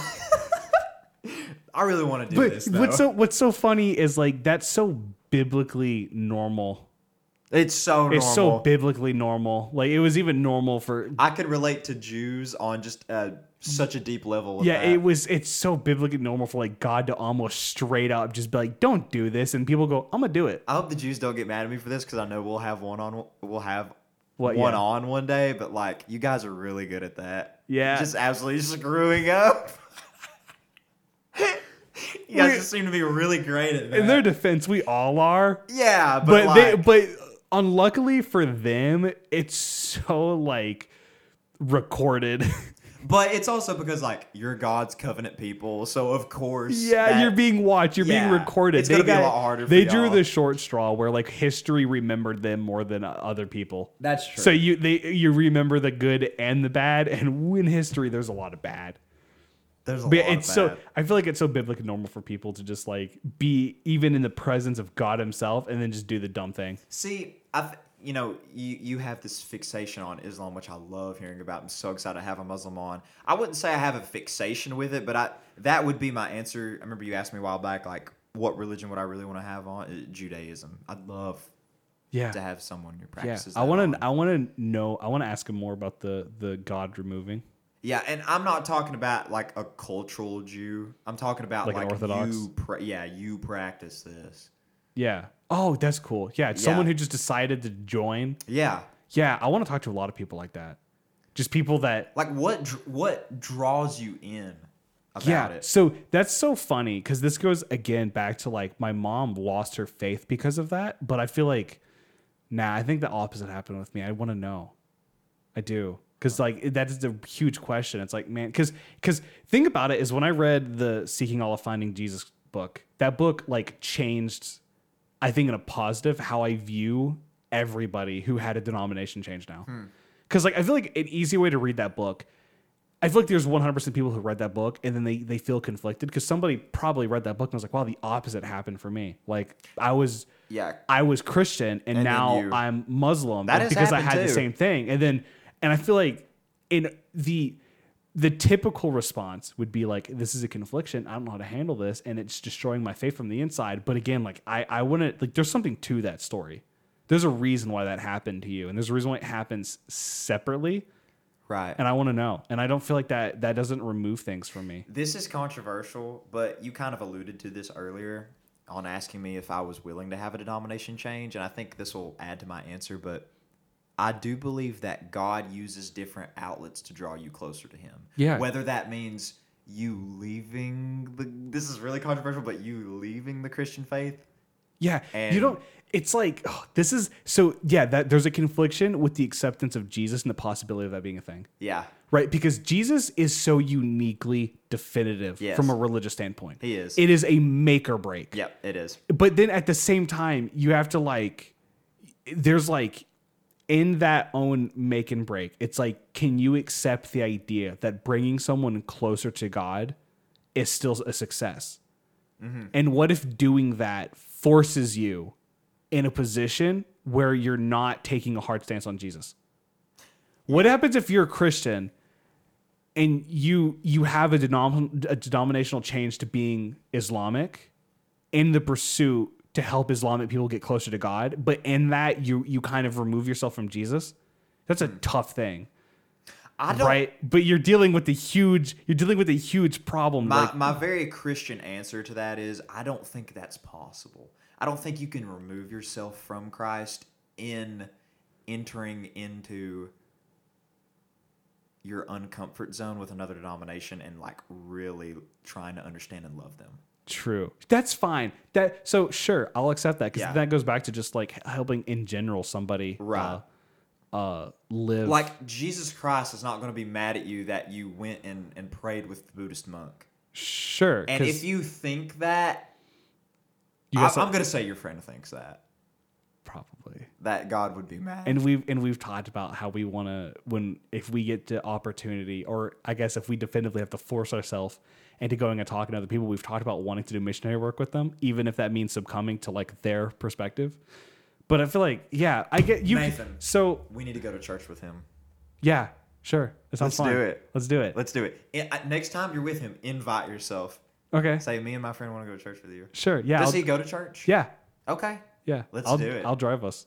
Let's do it. But so I guess you raised like an argument against kind of that. Like I guess you can technically put yourself in favor of the Islamic people, but not necessarily sacrifice Jesus, but still bring them closer to God in general. Yeah. So that matters. Because so that's like, but that's the thing. But you still have to accept. You're just like, well, so again, this is what makes Jesus so interesting. Because again, he's so definitive. Because like from a general Christian perspective, you like no matter how close you get a Muslim to their idea of God, if they don't accept Christ, they go to hell. And then that's like a battle. But then you're just like, I don't know. You don't see. There's a lot at play there. You probably know more about this than I do, but Islam is kind of unique in that they do believe in Christ. They believe he's a prophet. They just don't believe he's the son of God. So as a Christian, how do you handle that? Yeah, exactly. Are they accepting Christ truly? Yeah, that's a huge thing. Yeah, like and so many people would. So many people would be like, that's a confliction. That's like definitive in the destruction of religion. Because you're just like, what does that mean? Does that mean that every Muslim, no matter how and like close to God they are they dooming themselves? Or even in the opposite, like if you're Muslim and you're like, if you follow Jesus as God, as a figurehead of God, that you're dooming yourself, no matter how close you are to living with God. And people like that destroys it. But I'm like, I don't know. I don't know much about Islam. Again, we'd have to have a person on. 100%. But it doesn't seem to me that the Islamic faith and Christianity conflict as much as they might think it does. Yeah.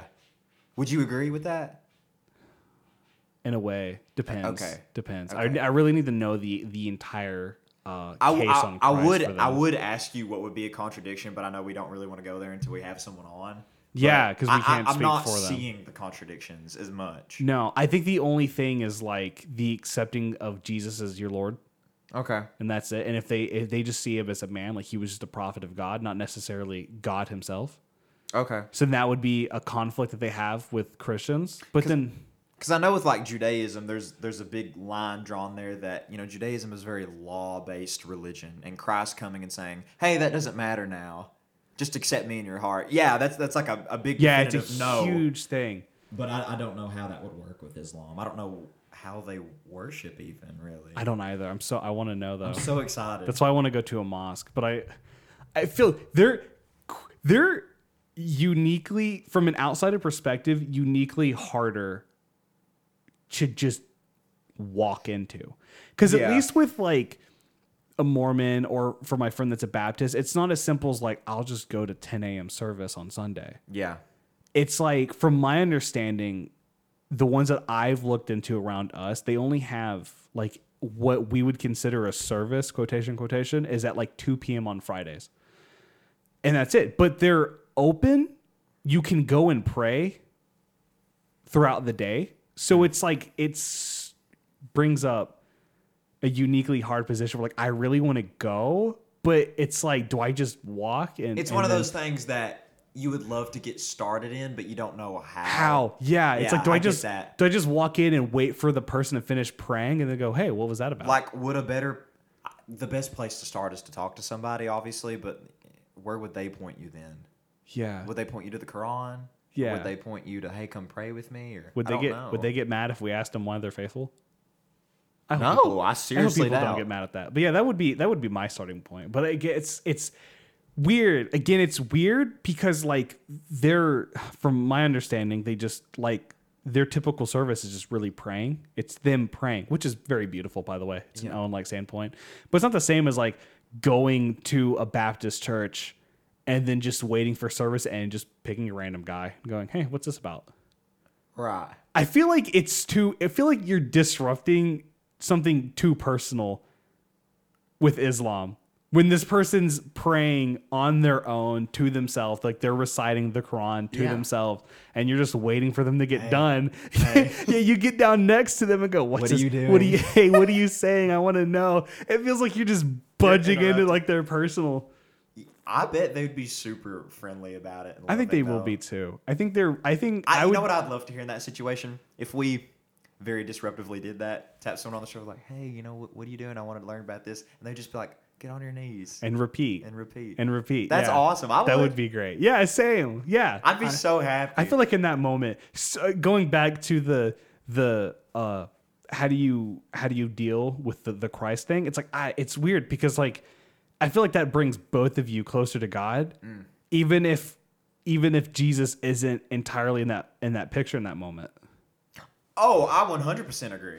Yeah, so I 1000% agree. So it's like, yeah, so then I feel like a part of like our future journey is going to have to be explaining that across the board and what we think about that as time goes on. Let me just say this. It makes me sound like a hippie, but they get this right. It's true. Across every religion that I know of that believes in God, the idea of God being this loving figure who wants you to come closer is consistent across the board. So I think I could really get into this in particular. So we were talking about personal like or just testimony. How about that? Just testimony. I have a confliction in my own testimony which exists where I feel by what we described as being called, which is the outwardly presence of an idea forcing me, if you will, and one path is to talk with people and to be closer with them. And in that act brings us both closer to God. That's in direct conflict with the Jesus principle.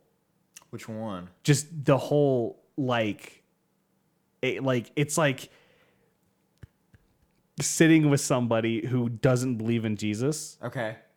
It's weird because I acknowledge that's an acknowledgement. That's a clear acknowledgement. And a part of me to some degree, probably entirely just being raised in America and surrounded by those people, it's there. But at the same time, I feel such a powerful need to just be with that person and what they view as God. No, yeah. And then I acknowledge that simultaneously, where a part of me is forcefully acknowledging the lack of an acceptance of Jesus and what I was taught and learned, but simultaneously being, I think I'm doing the right thing though. You are doing the right but thing. It's weird because I feel, and this is probably so fucking narcissistic or just wrong, perhaps to have a thought. But from my perspective, I just my conversation with God when that day comes, I feel like it's a successful one. It is a successful when one. He's just like, hey man, you just were with them. Yes. You were with that Nathan, person. I will absolutely reinforce what you're saying. If you are in pursuit of that, you don't even have to bring up Christ. But if you are displaying yourself in a Christ-like manner, you don't have to be preachy about it. Yeah. You don't even have to mention Him. But if you are, the word? What we call being.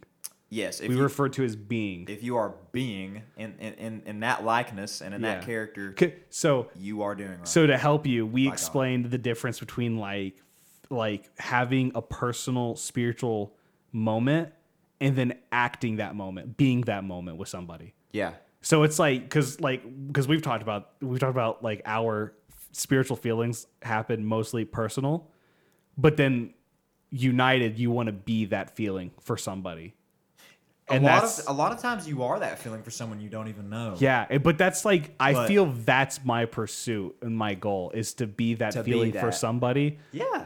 Even if it kind of removes a definitive, I'm here, man. Whatever your idea of worship is, I'm here. Let's do it. I want your position to be stronger. That's it. I feel like I did my job right. If at the end of the day I walked away and you felt like your moment was stronger because of it. Nathan, I love that. Yeah. Whatever their interpretation of God is, I want them to be closer to that. Yeah, and I feel like we're serving true missionary work at that case. Me too. Yeah. This is so awesome. Because it's I'm so happy I'm here. Yeah. Because, I don't know, conversion's a weird thing. It is. And you have to get into, I guess what your idea of conversion is. But yeah, it's just being now with somebody. Going and tapping on the Muslim shoulder and be like, hey, can I pray with you?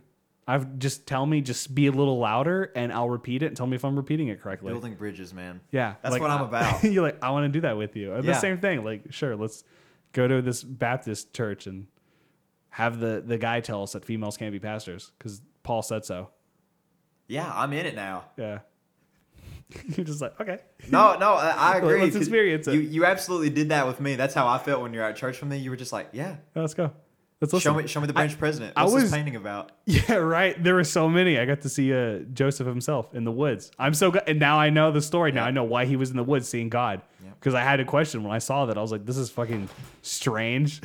It is strange. Mormonism is very strange thing. If you just see that painting with no context, you're like, this is weird. Yeah, it's just a boy. Just a boy seeing two men in the woods. See, I want what you did for me. I want us to go together and do for other people. Yeah. Like, because when you are introducing someone new into your faith, it makes you see your faith with fresh eyes. Yeah, 100%. Like bringing you in there made me realize, like, wow, this is normal for me. But from an outsider's perspective, this is weird. But like, it's normal to me, and I've grown up with it. Yeah. And I don't know, it's really cool. But I want us to be on the side of the one, me, like walking in there for the first time and just being like, this is fine. Yeah. To that person. Being like, hey, maybe it's a little weird that your first sight of this is just getting on the carpet and kneeling, but you're just like, and then just looking at them and go, no, that's fine. Like, I want to be here. I want to do this. Yeah. Like, it's totally cool. Well, actually, so funny enough about the weirdness, all the weirdness. Well, I was happy with the day I chose. I think I had a better time over the fact that you guys had two like people that were very new speaking. Yeah. Than I would have had if it was just your president speaking. That's true.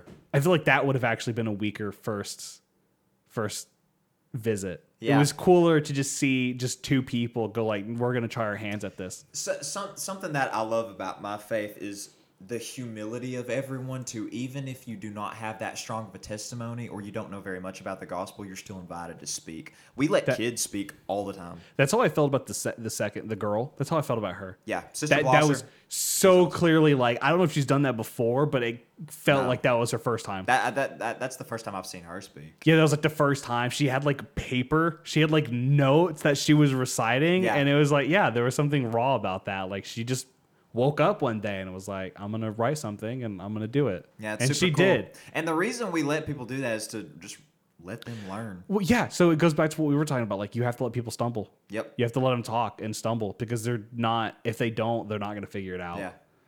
They're not. I have seen from the pulpit up there someone say something about our faith that wasn't really true. And then the President Friday had to go up and clarify in sacrament meeting. But it wasn't like a mean-spirited clarification. It was just like, hey, they said this. They're actually wrong. We don't believe that. We believe this. But it was done in a very, very sweet way. Yeah, that's fine. That's cool. But you have to let people do that. That's how they learn. Yeah, well, sure. So encouraging people to, even if it's muddy, get up and talk for themselves, I think just makes their personal experience with it so much better. So much better than the person that's just being hammered on. Dude, if you loved that, every is it the first Sunday or the third Sunday? I always get them mixed up. One of the two. We do fast and testimony meeting. So for that day specifically, we fast. We don't eat until the last meal of the day. Sure. But the testimony meeting part, anyone gets up, open mic. You can just walk up there. Like I've been up there. That's cool. Yeah, I do. We've had visitors who get up there who aren't even members of our faith. They're like, "Hey, I like this." Yeah, that's really cool. I've talked about this. I have a sermon.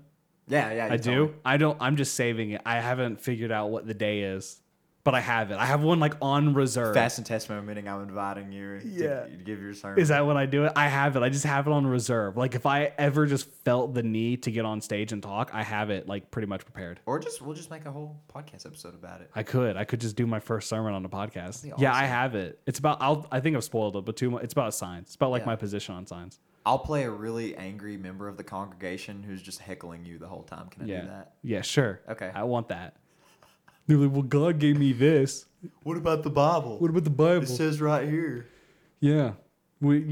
God gave plenty of signs, and I'm going to be like, yeah, none of them listened. Nathan, did you know that the heart is deceitful and wicked above all things? Listen, all I'm saying, okay, just to get this out, just to make sure we're all on the same page, Moses split the Red Sea, and they worshipped a cow. That's all I'm saying. Just saying. I don't think That's you can. so controversial. I don't think you could get a better sign than a whole ass sea splitting. That's true. And then going, nah.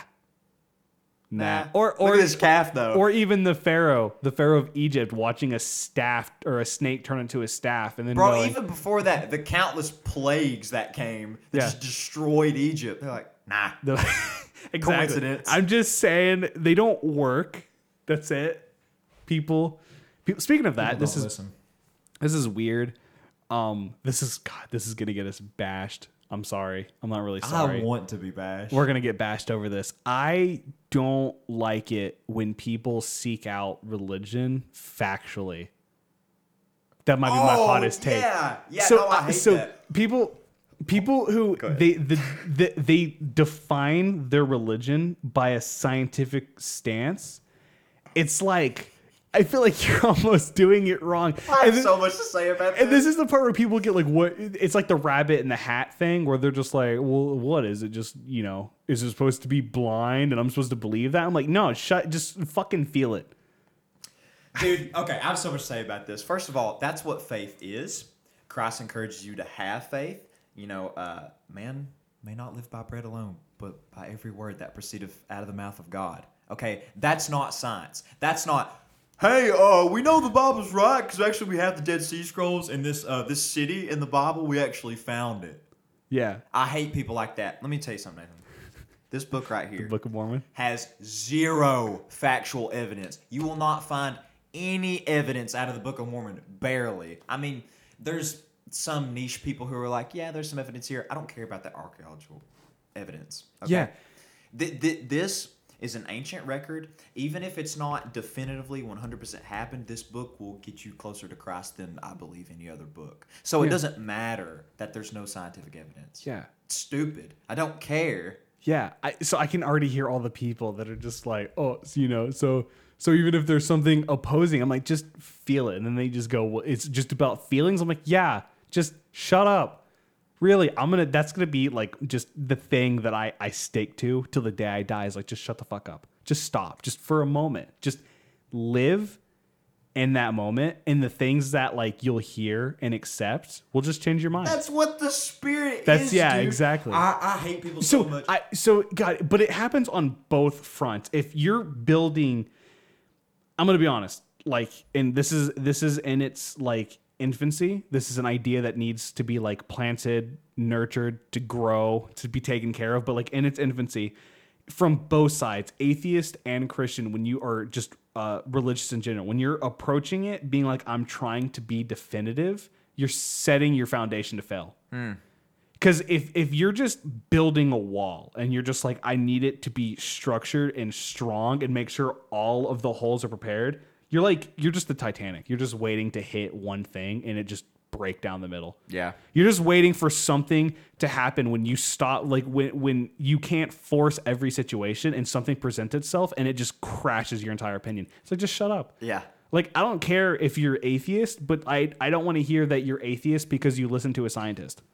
And I know That's so dumb. I know that sound like the people go like, that's the fucking point. It's like, no, really, just shut up and just exist for a minute. Just do that. Right. Remove yourself from the need to be safe. No, that's all it is. I understand the scientific allegory that you were saying. That, like, I'm an atheist because I listen to a scientist. I have heard the argument that I know the Bible's true because the Bible makes a truth claim within itself. Yeah. That's stupid. I also don't want to hear the argument of, so you don't believe, like, if you get sick, you don't go to the doctor because God will heal. I'm like, I'm not saying that. Like, again, I just want to clarify strongly the position is just exist. That's it. Just stop. It's not don't go to doctor because vaccine isn't proven. No, go get your fucking vaccine. That's not what I'm saying. What I'm trying to say is stop trying to build your understanding of the world off of just like a forced foundation. You know what I find so funny? This is a little bit of a divergence from what we're talking about, but the fact that people try to pin up against God, against science, is so dumb.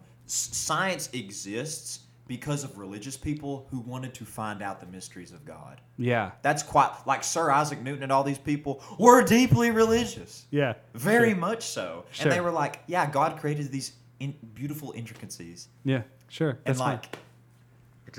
it pains me. That's it. I would like to talk to an atheist, and like, it's fine. Like, and I'm not here. I'm not saying that when we talk to one, I want to convert them. I just like, I don't want an atheist to come on and the whole time just be, I believe this because I read a dissertation and this is what it said. It's like, nah, man, just come on, just exist for a moment. That's fine. If you're still atheist, if you're like, I don't believe in God, but I've just taken the moment, how I live my life and the things that have happened, just tell me otherwise. Like, I've just had bad things happen and I just don't understand. I'm like, that I accept that position. I just don't want the foundation being, I read a scientific note And it's like, that's fine. Like, I'm not saying that what scientists, I'm not anti-science at all. It's stupid. No, me either. I love like astrology and shit. Okay, I think it's super cool. I'm not one of those like the earth is 10,000 years old kind of people. I'm not that. And I want to make that, we do know those people. I'm making that very clear. I'm not the earth is 10,000 years old person. I think science is cool. I love it. I love particularly like astrology and like space in general. I'm not sitting here being like, no, doctors that say vaccines work are wrong and all you need is God. I'm not fucking saying that. But what I'm saying is that when you build a belief entirely off of like written paper, which is oddly counter, but just like it, like just something that's seemingly objective, you're just waiting for something to just crash through your life and blow it up. And it's from both sides. It's from the Christians that like the scripture is law.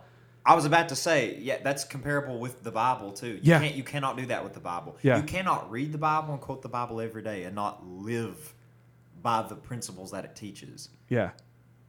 Yeah, sure. Yeah. Yeah. And the argument again, it's against people that are scripture is law. Like they don't like that. They don't live it. They want to ring. They don't live it.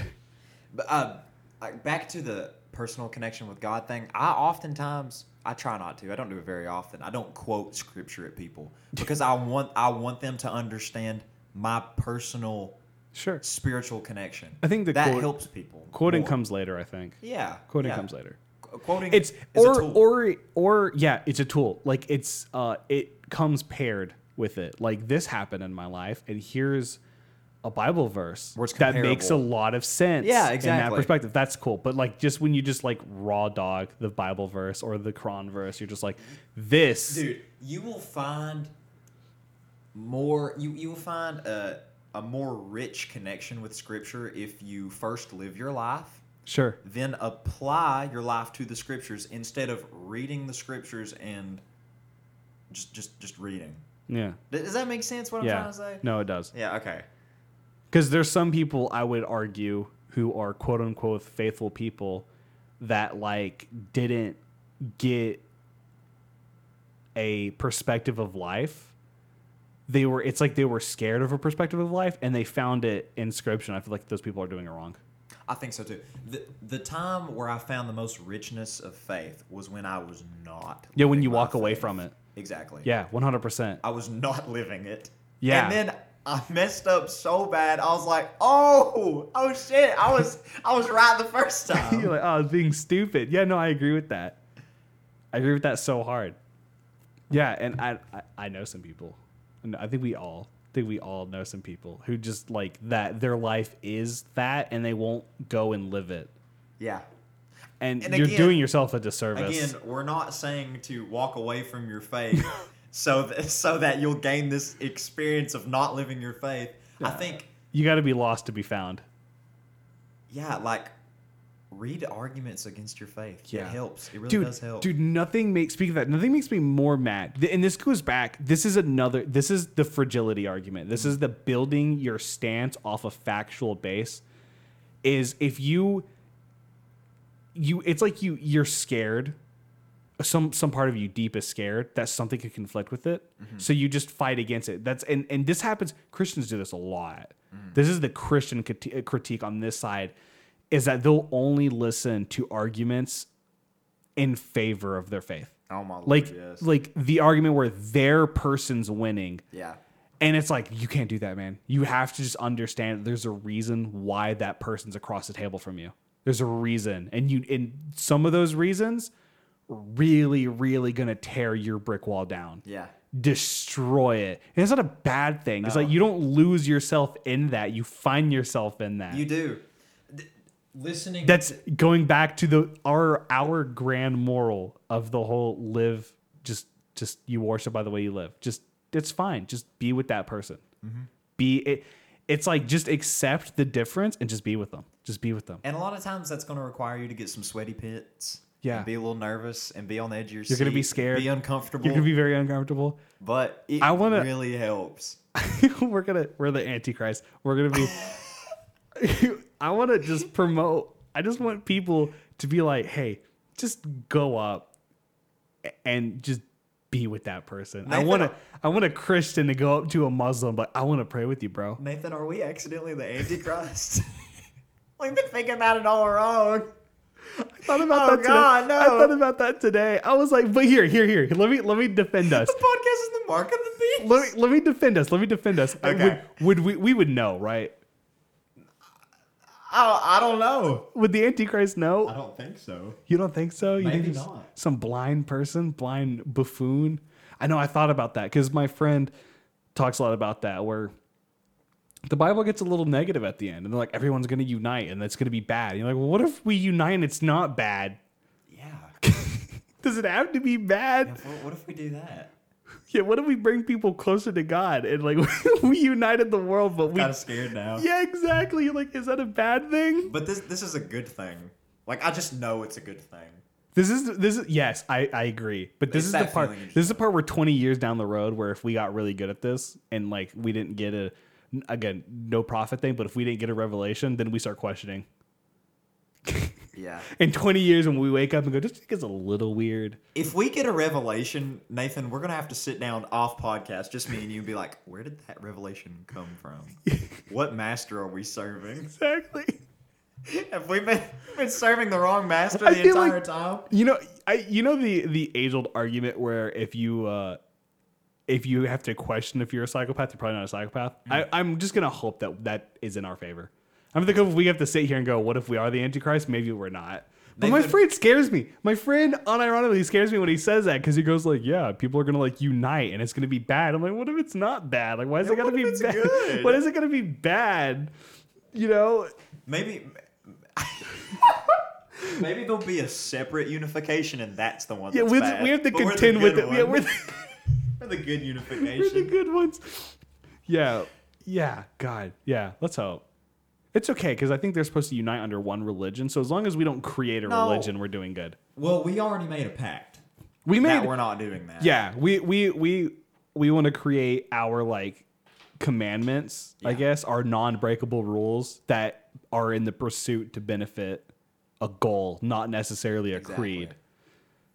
Yeah, and one of those is again. I want to be beneficial to other humans, not beneficial to Yeah. building my own Yeah, faith. Like, I don't know. when I'm on the podcast, look, I love the church, but the church is at the window. Yeah, You know, I'm here to really talk about God and other people, and yeah, and have it's other about. people do that. Yeah. Give them the chance to also talk about it. Man, I hope that we don't get a bunch of duds that can't answer the why are they faithful question. That would be so sad. I think I want to help them. Maybe we just need to help those people. I think we can help people find faith. Yeah. Not just the audio listeners, but I'm talking about People we the talk to. guests. Yeah, we can get on here and ask them that Yes. question. If they can't answer, just help them. I would love to have a really milquetoast Christian on, and just help him We just actually explode his mind. break that man. He's like, I've never thought about that. I'm like, you should. What if you did? What if you do it right now? How do you think about it right now? Why do you believe Jesus is the Son of God? What the Bible says so. And it's like, yeah, but there's something else. You haven't thought about it. You haven't felt it. Yeah. You haven't lived your life and made a connection. So you've just read it. What's always been Your mom told you. What's always been really beneficial to me of like, why do I believe something is, let's say I'm reading scripture. Let's say I'm reading the New Testament. Christ is here. Am I going to, like, realistically, if I lived in that time, would I believe, first of all, would I believe this bearded man who came out of the woods, his name's John the Baptist, he just starts baptizing people. He's like, hey, my cousin's coming, and he's the Son of Man.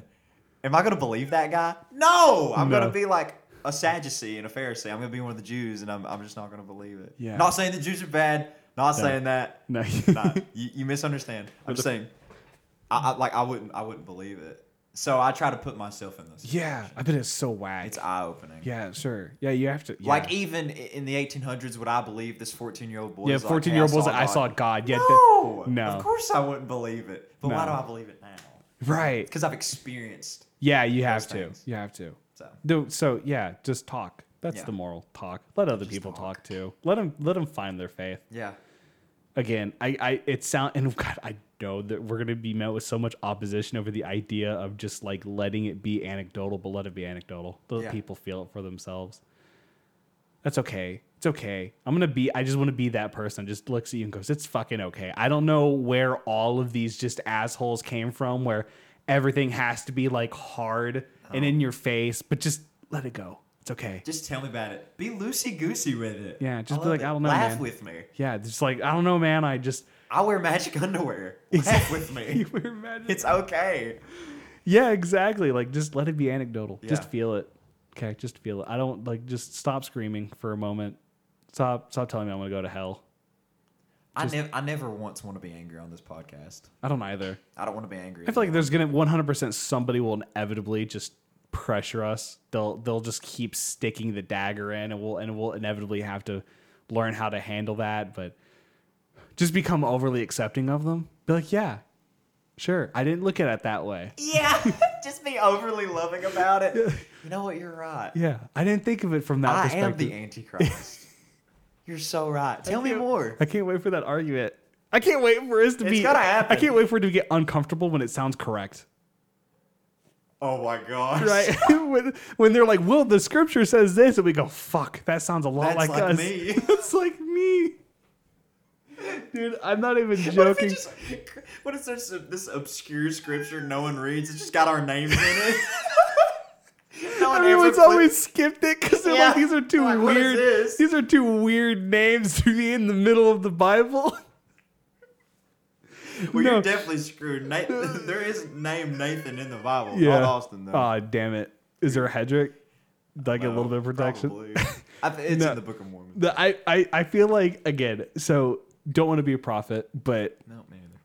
But I feel like there can be a point in which we do justice and we don't get a revelation where we might have to be like, oh shit, we might be evil. And we have to go on a long journey to find out if we're evil. How do you even do that? Can we just that's a day where we just have to take a pilgrimage. Yes. That's the pilgrimage day. I say at like the 10-year anniversary mark, we've done all this good on the podcast. We've talked to people. And we do a special episode where we sit down with our audio listeners and be like, okay, me and Nathan have been exploring this idea. We might just be evil. We might be evil. So now we're gonna go talk with all the religions of the world that do bad. And we're going to go do bad with them to see if we're good at it. To see if it feels natural to be good at it. Yeah, I don't know. Yeah, that unity. I'm going to have to read. I'd like want to spend some time and just read that particular part and see if like the unification is inevitably bad. I'm good. You know what? I'm going to go home tonight and I'm going to read it and I'm going to get back with you. Sure, I want to know if it's... And then we can talk. We can touch on that. Yeah, because I want to know if it's just all bad. Me too. I hope not. I hope the unification can be good. Or maybe they misunderstood unification. Well, like we said, Revelation is just full, chalked up with metaphors. So yeah, again, I think it's inevitable. I think it's I personally think it's like an inevitable judgment. So you know. I don't know. Maybe unifying is good. What's wrong with the Christian being able to have dinner with the Muslim? What's wrong with that? I don't think there's anything wrong with it. Yeah, I feel like if they're praying and they're God, I have to tell you about this absolutely beautiful experience. You'll appreciate this. So this last Sunday, I went to church with, I'm going to say my girlfriend for the sake of the podcast, but Bailey. Sure. So went to church with her, and I brought my brother. That's cool. I'm glad he went. Yeah. We're trying to just bring everybody everywhere. That's cool. Like me That's to good. talk about. So this church used to be Church of God, but now it's non-denominational. You mentioned that. And I have just a newfound appreciation for non-denominational churches. At first, I thought it was like a gimmick. Sure. But now, dude, these people really are loving, just good people. And the preacher was up there, and dude, it used to be Church of God, so he's on fire, right? I mean, he's like dancing around, he's yelling, and he said, I'm kind of paraphrasing him. He's like, I don't care if you don't like going to church here. I don't care what faith you are. Christ said to be fishers of men, and I just want to catch men, all kinds of them. Yeah, that's still. And I was like, I want to die by that. Dude, I love this guy. This guy is me and he Nathan. gets it. Yeah, he gets it. Dude, he is going to love our podcast. 100%. We need to get him on. I probably could get him on. We need to tell him to listen to. Dude, after his sermon, I was walking past him in the hallway, and I was like, hey, I really enjoyed it. And he fist bumped me. That's fire. He was so cool. He's a younger dude. He's in his 30s. Yeah. I want to be that. I want to be that for the religious community, too. It was so awesome. Yeah, I can't wait for us to find out we're promoting all the wrong things. Can't wait for it. When we're telling people to go out to test the limits of you're welcome here. Just go maybe we should really elaborate on this. Don't go into a church that says welcome here and be an asshole. Don't try to tear apart. The encouragement is going there, and the testing is asking those people why they believe, and don't rip them apart if they can't figure it out. Dude, or if they don't have an obvious. Just like you can lead. I think I'm really serious right now, but making that a movement would be so beautiful. Yeah. Across the world, just be like, hey, it's like you on your own. Not me and you talk about like going and doing it ourselves. Like we will continue to do that, but getting other people to do it too. To just go to church one day. Yeah. But there should be like limits. Like if you ask somebody why they believe and they don't give you they can't give you a reason. It's like don't just like lose it on them. Just play with it. Yeah. See where they find themselves. Dig a little deeper. Yeah. Make them dig for it. Yeah. Make them question it. And that's not like an attempt to get them to leave. That's an attempt to get them to like finalize it almost. I'm going to put that to the test. I really am. I'm going to ask your people at your church. I'm going to ask your dad. That's what I'm going to ask my parents. Yeah, 100%. Because I've been doing that now. I've been trying to do that. I did it a lot. I think I already mentioned this, but I did this a lot with the calling thing. Mm-hmm. I just ask random people. Has something ever called you? Because I'm kind of like fishing for the same answer. Yeah. So this is exciting. Yeah, I'm gonna. That's a really. You should ask your dad question. that. I want you to ask your dad that too. Ask your dad if he's ever felt called to something and what it was like, what that experience was to him. Because I asked my friend, and if we get to talk to him, I'll let him talk more about it. But he said he felt a calling to preach, and he said that like he fought it for a long time and that he just didn't sleep for like 5 or 6 days because he just couldn't. It just wouldn't leave his mind, and then he just decided to do it. And how did he feel when he did it? Did he feel fulfilled? Yeah, I think so. Yeah, and so like that, it's like I want to know that. I kind of want to get your take on this because with this whole calling thing, no matter how much I'm acting on it, I'm still thirsty for it. Yeah, I still want to. That's why, I'm happy that I got the talking thing because you can just keep doing that, and it gets more exciting, and then you learn more, and then you can do it even more, and like that's one of the exciting things about talking to so many people, and you just learn more. You can talk to everybody about it. And then just the idea that we can just one day go like, hey, we're going to take this religious trip here. And then we can just walk into this random fucking church for God knows who that like 2 years prior, we didn't even know these were people. And now we're in a different country. We can just walk in there and just be with them. Just, we don't even understand the language. Yeah, but we've talked to somebody and we know what's going on. It's like being able to just walk into a mosque in Germany and just get on the floor next to a guy. I think my main goal, I've always wanted this ever since I was a kid. I want to be able to look, and I get this at work sometimes when foreigners come in and I know they don't speak English, but like it's okay. I want to be able to look at someone and us smile at each other, and then there's that commonality there. Yeah. Sure. Yeah. It's just within the smile. It's like like that human understanding. Yeah. It's like two white guys going in a mosque in Syria. Yeah. And not dying. We just got there safely and we just pray and they just look over and like, that's cool. And we could do the same. We're like, yeah, we're here. We know what we're doing. Awesome. We've been here. We're seasoned veterans at this point. Awesome, that connection. Dude. That's the being that weing we've talked about. That's the being. I'd love to get to a place where I start church hopping. One Sunday I'm going here. Next Sunday I'm going here. And not just on Sundays, whenever they're worship days. Yeah, totally. I would love to do the same thing. And I would also like to be able to do a community service. Dude, I even tried to ask my friend, and I think you're right. I feel like it's weird because like churches, the religious community as a whole, and this is something else that I think is worth promoting, the religious community as a whole should really like understand that like they have the potential to do things for their community.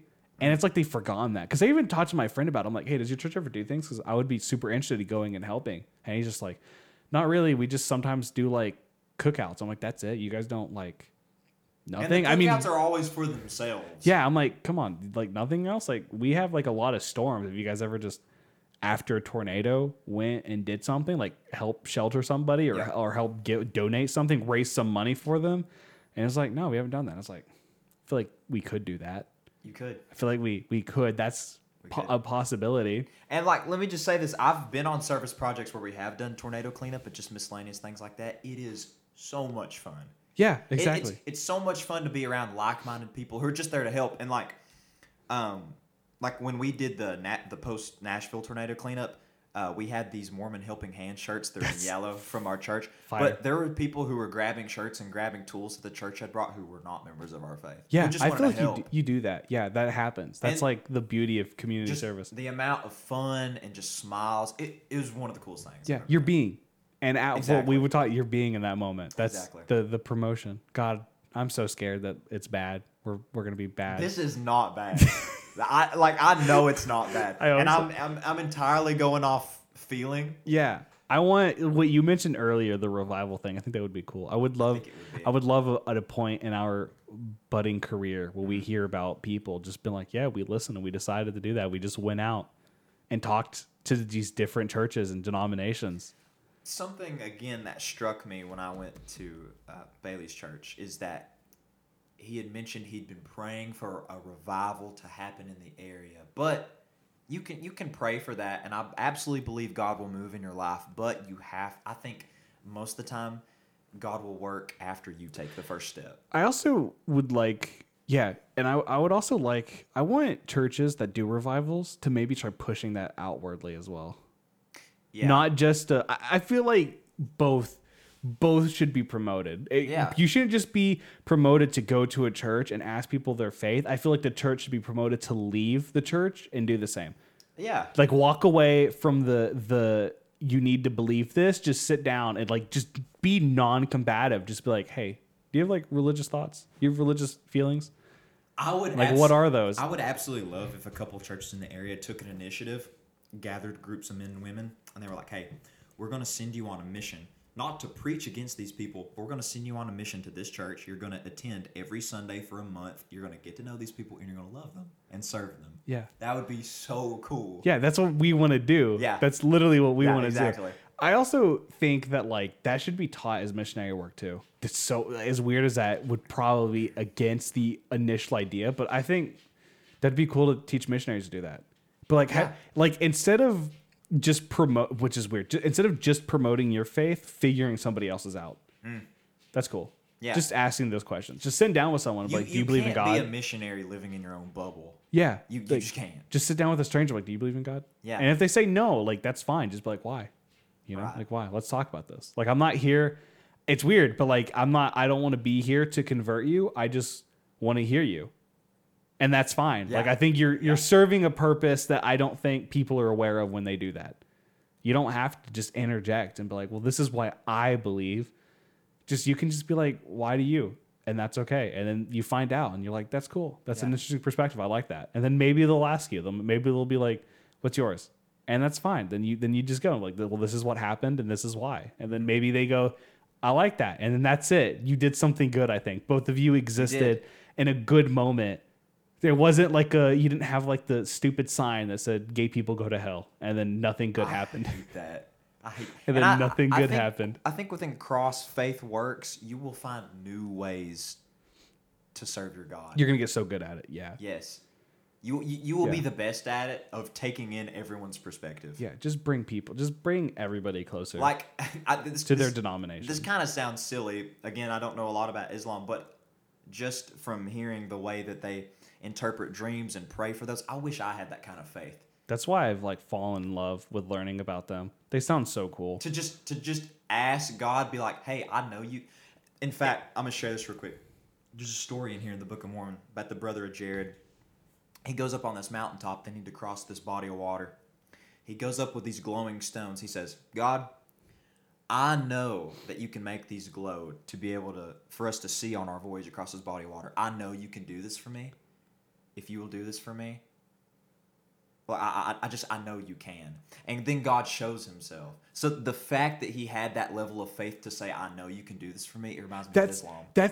So the seeking, that goes back to the seeking all of finding Jesus when he did that, where he was like, when he was saying that he was at the mosque praying and he was having conflicting thoughts, he had the same thing. He was like, I don't deny your existence. Right. I just need to know what's the right path. Yeah. Which is the same thing. It's a fire thing to do. Right. To be like, I don't deny, cool. I know you're here, but what's the right way? Which is literally that story in a nutshell that you just said, by the way. People may disagree. You might even disagree. I don't know. I do not think God gets angry when you put him to the test. And what I mean by that is not necessarily asking for signs, but putting God to the test in a way that allowing him to work with you. Yeah. He wants you to put him to the test. Yeah.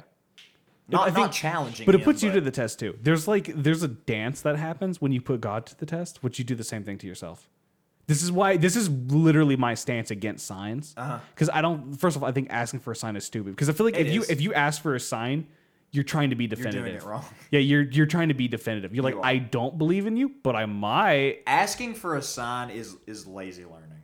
Yeah. It's a lazy way. But the silence of no sign matters so much. It does. That's the dance. You'll learn so much. That's the dance. So oh my God. So to take a really dark turn in general on this, a lot of like my belief from this matter came from a position of suicide.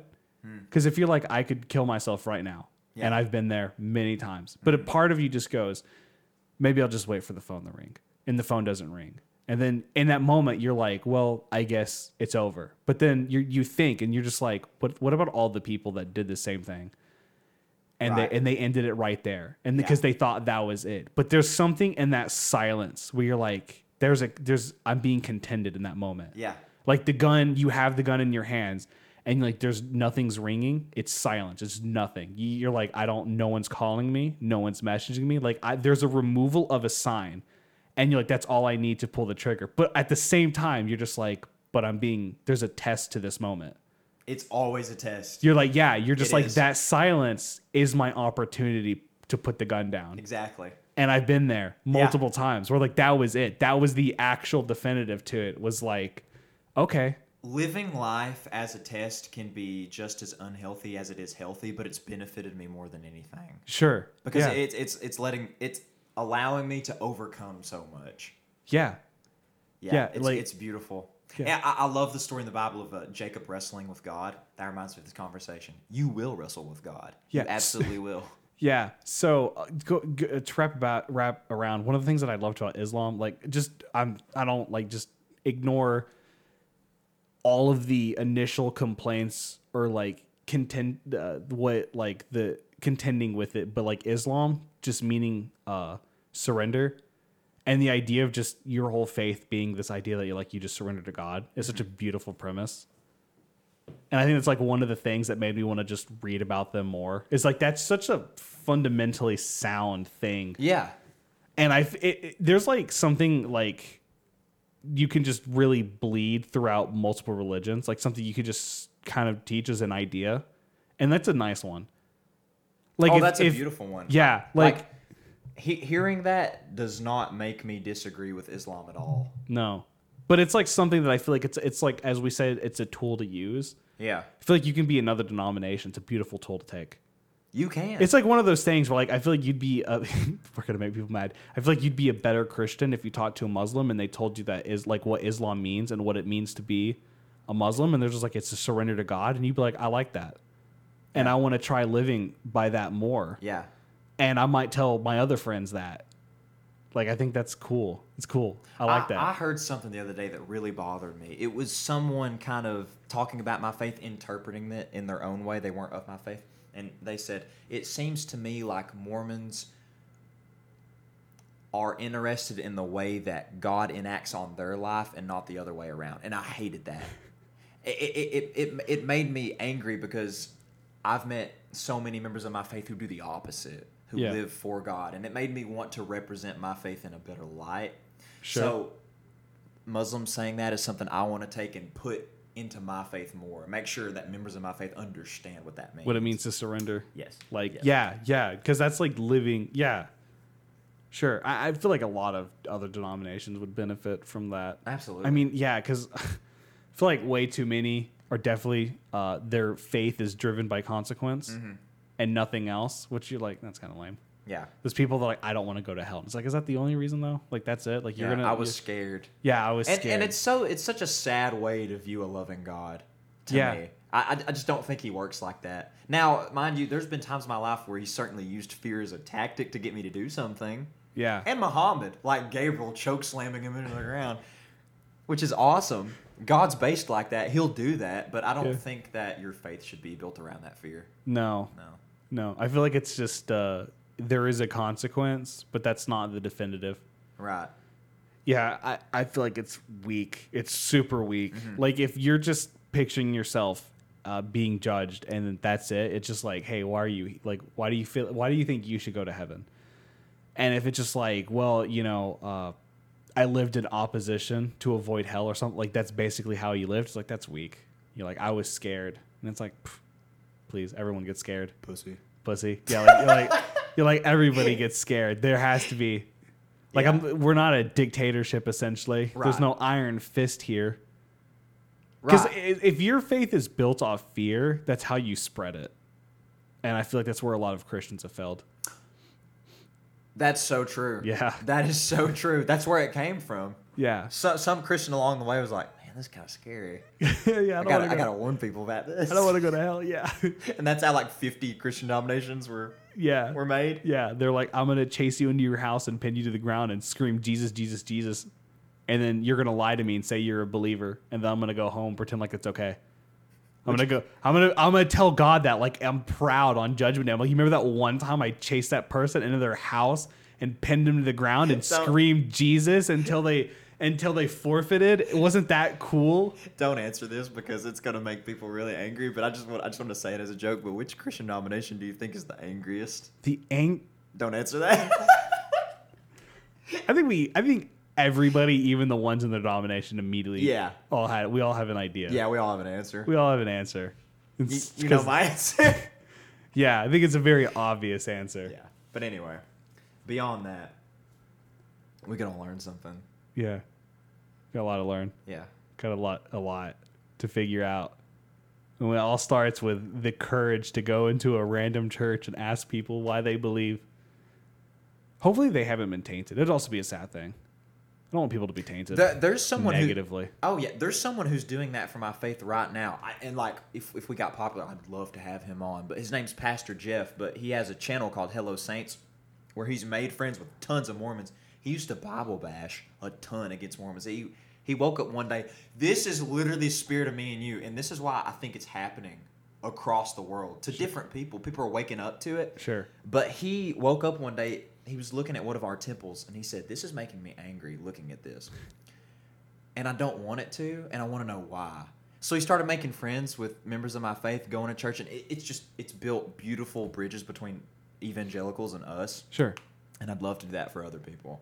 Yeah, I think that's the goal. That should just be the total goal. But I really do feel like, not just with us, I know it kind of sounds silly. I know it does, but within the calling that we both feel, I really do feel like God is using people like us to do that kind of thing. Yeah, or just across denomination, which is why I want to break that idea that stories seeming similar happening across like denominations. I don't think disproves God. No. I think it's like it's a case for him. Yeah, it is. It's like, it's like you have to understand that there's so much at factor here, and just bringing everybody closer to their personal relationship.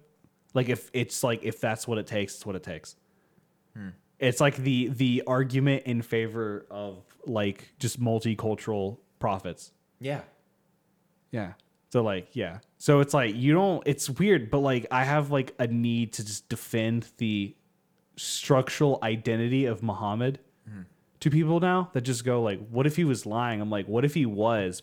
He still, there was an attempt to lead people to like a faith and like an example of God. Yes, I completely. And if he was successful at that, you can't argue in a negative favor. And I understand the historical context, especially with the war on terrorism and like and I would really like to talk to a Muslim that has, especially someone who was like an immigrant. Yeah. Who like almost lived it and really knows. I would love to talk about that more, but like you can't just remove how unfortunate just war does to people. Just remove that and accept the fact that there are peaceful Muslims, obviously. Yeah. And it's like you got to think about like their spiritual level, and it's like if Muhammad did that in their their whole structure on God and belief was strengthened through him. It's like, I don't know, to what degree can you argue against that? Dude, I relate to that so much. I hate it when people try to discredit and disprove, especially religious figures, because I'm going to bring it back full circle to Joseph Smith here. If you are recognizing that good came from a man who did mess up, Muhammad included, Joseph Smith, whoever you want to say, Moses, the all-star. the fruits of my prophet, Joseph Smith especially, or this book, among other things, just absolutely beautiful people. And a lot of people want to ask the question of what if he was lying, and you said sure, but what if he wasn't? You know, or even if these people obviously believed what they said, because they died. You can't, or they did. I dare say you can't make one of the largest religions in the world off of a lie, despite how contended that point will be. It's not that simple. No, it's not. You're making something. You're making a hard argument, just destroying it, burning it. You can make the argument that they lied, but I think that's so weak. I think a better argument, if you're arguing against it, is that maybe it's not true, but they did believe it. Yeah, and were they successful? Believed what they saw. Like, yes, were they successful? And we're good at it. Yeah, like it's hard to see these like we've been looking at all these mosques around the world. It's hard to see these gorgeous, big buildings with all of these people going here to worship. The thing about this, and this is the other thing about people like Joseph Smith and Muhammad that favors these kinds of people, is like, you know, to some degree, they got people to worship God, not themselves. Right. That's a huge thing to take. You could argue if Muhammad was lying at any point, he could have just been like, I'm Jesus. Exactly. Like, I'm the son of God, worship me. But it's like, that's not what happened. He was like, you'll surrender to God and you'll live by that. And people did. And now it's 2023. And you see these immaculate, beautiful mosques in Germany and these people worshiping, like giving themselves to God. And you go, where's the bad in this? It's like, did he not succeed to some degree? Like, these people are closer to God, and they weren't. Their country might not have been otherwise. I hate saying this, and this is really personal, because I'm going to talk about my dad here and something he said that I very much disagree with. But he's since, okay, so you've heard me talk about Brother Abbasi that we go to church with. Yeah. Amazing man, converted to Christianity, the Mormon understanding of Christianity, obviously. But he was of the Muslim faith. And my dad served in Iraq, so obviously there was some prejudice there. But years ago, he told me, he said, and again, my dad has changed his opinion on this. I'm talking about a past version of Dad, but he is far better now. Him and Brother Abbasi are super close. He would denounce what he said. But a couple years ago, he told me he thinks Satan's greatest lie and greatest trick on the earth was Islam. So many people have that opinion, and I think it's so sad. It is sad. So it's also sad. Oh my god, dude! I've been reading.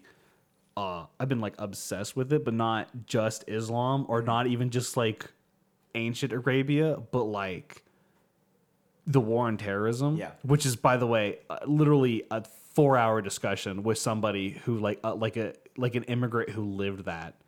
It's a whole ass discussion, but like. Dude, it like the entire Western perception of Islam was shaped from like 1980 to like 2013. And it's all built like off of what the war on terrorism did. And like it just shaped everybody, like the whole Western perspective of it. Honestly, and it's like super depressing. Like it's so sad. To a fault. And I'm not, it's probably a little bit of my fault for not doing the research, just being ignorant of it. But that's so true, because the only thing I know about Islam is from what I've heard from the news from these war-torn countries. Yeah. That's the only thing I know about it. Yeah. I mean, same. Yeah. That was all I knew for like years. Right. Because like I just remember like in 2008, probably the most. I just remember like my parents listening to the news. That was the whole like that was what you got. You got like you got Islamic terrorist. That was the buzzword. Right. That was what was being said. Which, by the way, awful thing. I feel like putting anything in front of terrorism is arguably bad. Mormon terrorists. Yeah, because like the subscription that you create is in bad faith. Yeah, it's in bad faith. See, I again to a fault, but I think this is a big fault of the media for painting a picture like this, but I didn't know Islam existed outside of terrorism. That's literally, that's crazy. I would love to talk to, that's another reason I would love to talk to an immigrant, specifically someone who lived it about this, like, wow, it was nothing. And then what we were introduced to was it being from the point of terrorism.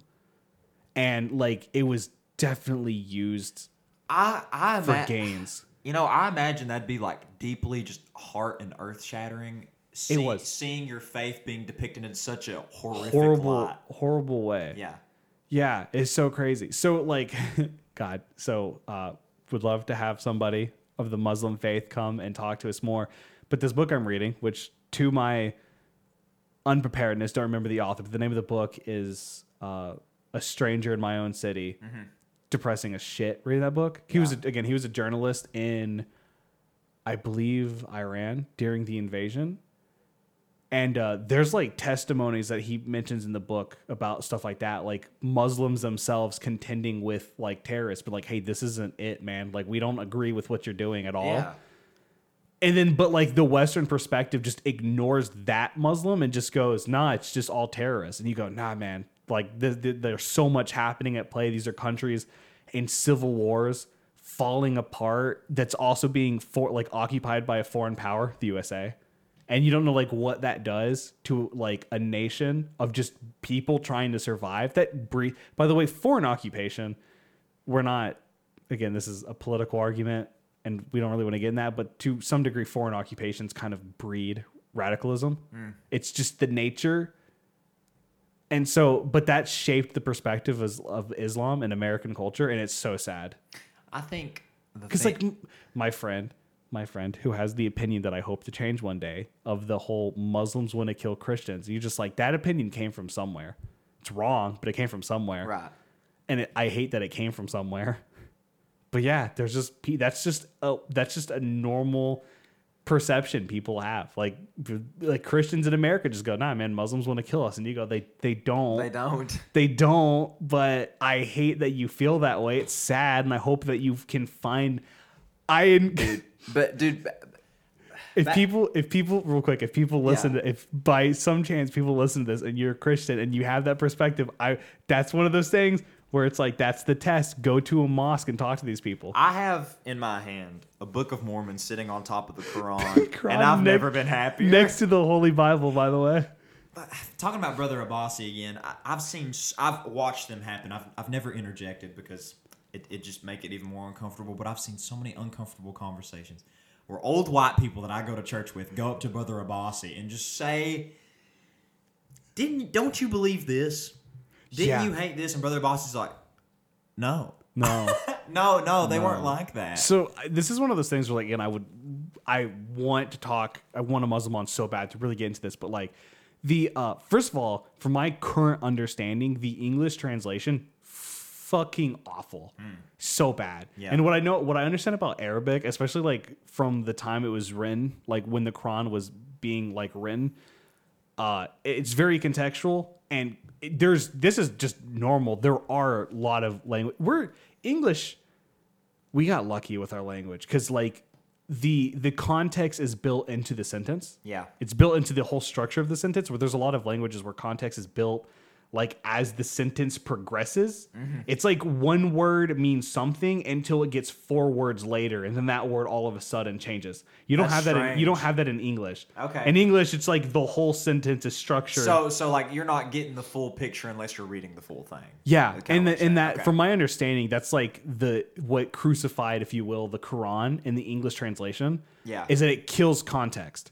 Like as it's being translated from Arabic to English, again, would love to talk to a Muslim who knows it in Arabic to really get into this. But from my understanding, it's like when it's being translated from Arabic to English, context is killed. Yeah. And then you just get like straight things like the kill infidels, and then that just sounds really bad. But then you're like, we can talk for like 20 minutes on the full. You can talk about what defines an infidel, which is huge, and then what it means. Like, why is kill there? Like, why is that the solution? Is that the solution? Because like I know some Muslims very personally who are they don't do that. They don't kill, and they don't want to kill, and they don't think it's right to kill. No, yeah. No, And that contends with the Western perception of kill infidels. You go, well, then why does your book say this? And they go, well, because you're fucking reading in English for one. Dude, on the topic of translation, I learned this, and this adds evidence to English kind of ruining translations. I think you could add evidence to it doing that to the Bible too. Yeah. But in Hebrew, okay, so thou shalt not kill, that's not real. It's thou shalt not murder. That's the Hebrew translation of it. Yeah. So thou shalt not kill is actually misinterpreted. Like self-defense is okay. Yeah, it contextually changes the whole thing. Exactly. Yeah. And so like I was listening to people talk about going back to Islam again, would love to talk to somebody more about this. But like that happened with like the word jihad. Is like jihad doesn't mean contextually holy war at all. It means like struggle. And it's like the context is you will have to struggle to serve God. And the further context is, hey, it turns out some people are going to try killing you. And it's okay to pick a sword up if someone's running at you with the sword. Yeah. But then the Western the sad, depressing Western interpretation of that is at some point that got slurred as countries were falling apart and radicalization was springing forward. And then Al-Qaeda just got to go, nah, man, if you don't believe what we believe, we get to kill you. And you're like, well, first of all, when did we start just accepting the words of terrorists? Exactly. As like definitive when you can go talk? It's like, I don't know. There's this perspective where, again, this is the shut the fuck up and listen. In your heart of hearts, can you sit down and honestly think to yourself, every Muslim on this planet wants to kill me because I'm not Muslim? How can you believe that? And then that seems so silly. If any part of you goes, that seems a little off, go fucking talk to one. That's like saying... Okay, go talk to one. So we know what the Christian message is, but that's like on the flip side saying if you were a Muslim, every Christian must love me. Yeah. That's not true. Yeah. You see what I mean? Yeah. So it's like just... That's silly. Go talk to him. Yeah. Just pull your big boy pants on and just go talk to one. Just yeah. As you're shivering in your pants standing outside the mosque and you're gonna walk in there and be met with like an RPG, just walk in there. So you're telling me that there is a mosque a block from you in Chattanooga and you really believe that they want to kill you and they haven't tried to yet? Yeah. Like really? Yeah, they say on their website, we welcome. What, you think that's like a trap? Like they're like, ha, we got them to come in, now they die. Different if on their website said we want to kill you. Or it just said welcome all, and then in parentheses, except Christians. Welcome all except infidels. Except infidels. Yeah, it's like just go and talk to one. It's the craziest thing that you could do that. Yeah, and that's why my critique with so many people that I've heard say that, where they're just like, do you know one? No, I know it gets repetitive, and we've done this multiple times. But the reason I keep saying I don't want to speak for people is because I've had countless people speak for me on what I believe. Yeah, that's why. That's why. God, yeah, it's hard. The infancy of the podcast is we don't know enough, so it's really hard for us to stick an opinion. We virtually can't. We can just we can state what we know right now. And again, we've mentioned this, like you have to throw shit out and mold it. We're gonna throw shit out. Oh yeah, we're gonna throw stuff to the wall. Just and see what absolute sticks. Stinky shit. We have to throw it and mold it. But we want, we want people to talk to us. We want to talk to people, and we want to know their perspective, and we want ours to change. Weeks, months from now, we will have to go back and clarify stuff we said in the first episode. Okay, we see where we were fucking stupid, but we tried to say we were fucking stupid. You just didn't listen. Maybe God will clarify for us. I hope so. We're gonna have a dream tonight. He's like, you guys really fucked that up, huh? I can't wait to go home and dream tonight and text you in the morning. Like, did you get yelled at too? What just be one of us? Own ways. Yeah, we get chastised in different ways. Yeah, it's like I'll show you my list if you show me yours. Yes. Let's see how many we take notes and compare. Yeah, see how many of us struck the same nerve. Yeah, for real. But yeah, just just talk. Yeah, I want to have a Muslim woman so bad. I really do want to talk to him. I've read so many. I'm like 8 books deep now, and they keep getting sadder. I started with just a book about Muhammad. Yeah. And then it was like, I don't know. I immediately read a critique, like something that was a critique of Islam, and then I'd like just read, I think, something that was just about Arabia in general because I got like super interested. Like, honestly, seriously, just Arabian history, like pre Islam just going from nothing to something is incredibly interesting. And then I randomly just like stumbled just like 4 books straight into the war on terrorism. It becomes the most heartbreaking shit I've ever read in my life. It just gets sadder the more you read about it. And I would really love to talk to someone who like maybe was like a refugee or like migrated and just really has like a perspective on what was happening. Something that really struck me, you told me about this the other day, was Muhammad being so upfront and personal about God chastising him. Yeah. And I thought that was so neat. So the fact that they would write that, I know there's something to that. And this is like something that I would like just throw out to people that critique Muhammad. Is like, why would you write about being chastised? Yes. Especially if you wanted to be in a place where you wanted to come off that you were holier, and could do no wrong. Why would you record being chastised? A real prophet really means something. A real prophet is not going to be a holier than thou person. No. So the church just finished this. Like I just got an email about this a few days ago. They just publicized every written document Joseph ever had his hands on. So that's documents written to him and documents that he wrote. But you can look at the manuscripts and you can see where he had crossed out and corrected things. And there were just very meticulous notes about how temple ordinance should be done and how certain things should be directed. And it is just eerily detailed. Yeah. Why? Why would they care? Yeah. To that level. Yeah. It's weird.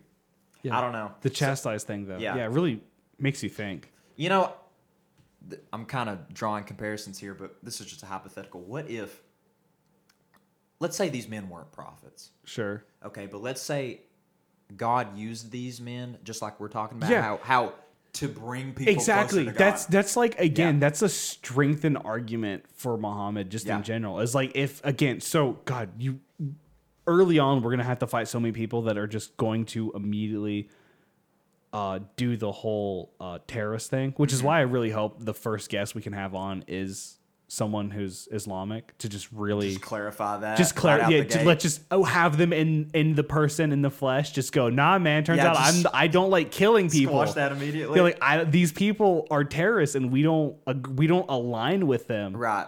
Yeah, I just get that. But that's like the defense of Muhammad is like, I don't know. Again, if you go to 2023 and you have all these people who are like, no, I feel closer to God through Islam, and you go, did he do wrong? Are you going to be able to sit there and say that was a disservice? But that goes back to talking earlier about that like inner conflict where you're just like, how do you handle someone who, again, maybe doesn't, because Jesus Christ, again, is so definitive, but these people feel close to God. Right. Yeah. And what do you do with that? And you like, I don't know, at some point, like from like my perspective and what I assume yours is too, is just like, just be with them, get that further. Right. And then you just have to do that. You just have to. You're just like, you can't, I don't know. At some point, you're just like, even if you believe in your heart of hearts that Jesus is a definitive thing, at some point, it's like, you're just doing everybody a disservice if you just cut ties because of that. Just, I don't know, at some point, just like these people worship the way they do for a reason. They feel very tied to it, and they feel like they've been called to it. So it's like, just be with them, bro. Something that I felt I've done wrong, and I wish I've wronged these people by doing, and I wish I'd go back and correct it. But now that I'm getting older, I'm starting to realize a lot of Christians use this excuse to cut people out of their lives and in relationships and be like, oh, well, I'm just trying to focus on my relationship with God right now. That is stupid. Yeah. You will find your relationship with God in those relationships. Yeah, with people. You have to strengthen them. Yeah, you got to be that. You got to represent. Yeah, you got to be that. You can't just cut everyone off and live in the woods alone and expect to just. I did it. I did it. Yeah, I got rid of all the people who disagreed with me and only kept the good ones. Great job. I did my job, God. I told them they were going to go to hell, and they still didn't believe. And then God's going to be like, that's crazy. That's whack as shit. But what did you do for them? Yeah, exactly. You know? I feel like you didn't help them. I feel like more Christians should just really read Jesus' story. Really? I don't even think most Christians know who Jesus was. No. Like, they just see him as I think it's it's just died for our sins. Like, dude, there's a lot more that happens. My favorite Jesus Christ story is the woman caught in adultery. First of all, the Bible doesn't state she was. She was being accused of it. Jesus comes over there. Everyone's ridiculing her. He starts drawing in the sand, and he's like, ye without sin cast the first stone. And they all walk off. And then Jesus goes to the woman. He says, go and sin no more. That's it. That's Jesus right there. That's who Jesus is. Yeah. I don't know where all this you're burning in hell shit came from. I don't know. But it's also the thief hanging next to him is the one that I like to go to so much. Which, I don't know. I get that there's two things are happening here. And I have to admit to one that technically that guy admitted to Jesus because he was like, if you say that's who you are, then it's what I believe. Mm-hmm. So like I'm accepting that part of the story that guy accepted Christ. But at the same time, like they're experiencing that like what it means to just be. That's again the same thing. It's like if this is who you are and what brings you closer, I'm here. That's beautiful. Do the same thing. Yeah. Do the same fucking thing. The penitent thief on the cross next to Christ was that person. Yeah, exactly. And again, I 100% am acknowledging the fact that you can go, but he accepted Christ. And I'm like, I agree with that. I think in a way. But you can learn from that. I think in a way the apostles were kind of like that too. Yeah. You know, that although they did get some miracles and they saw those, you know, they stuck it out. They were like, well, I think he is who he says he is. Let's just be with him. See how he goes. It. And they followed it out. Yeah. So I think a lot of people would probably contend this, but I feel like pretty similar to like Muhammad's life too. Some people are like, let's just stick this out. Let's just see.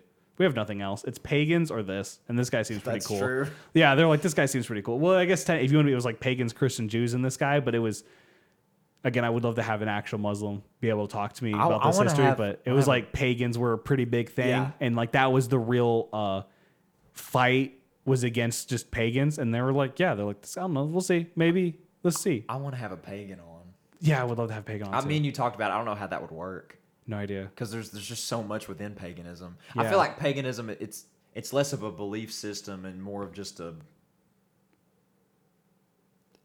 I mean, I don't know. It's just so open to this going with the flow. Of gods. Yeah, going with the flow.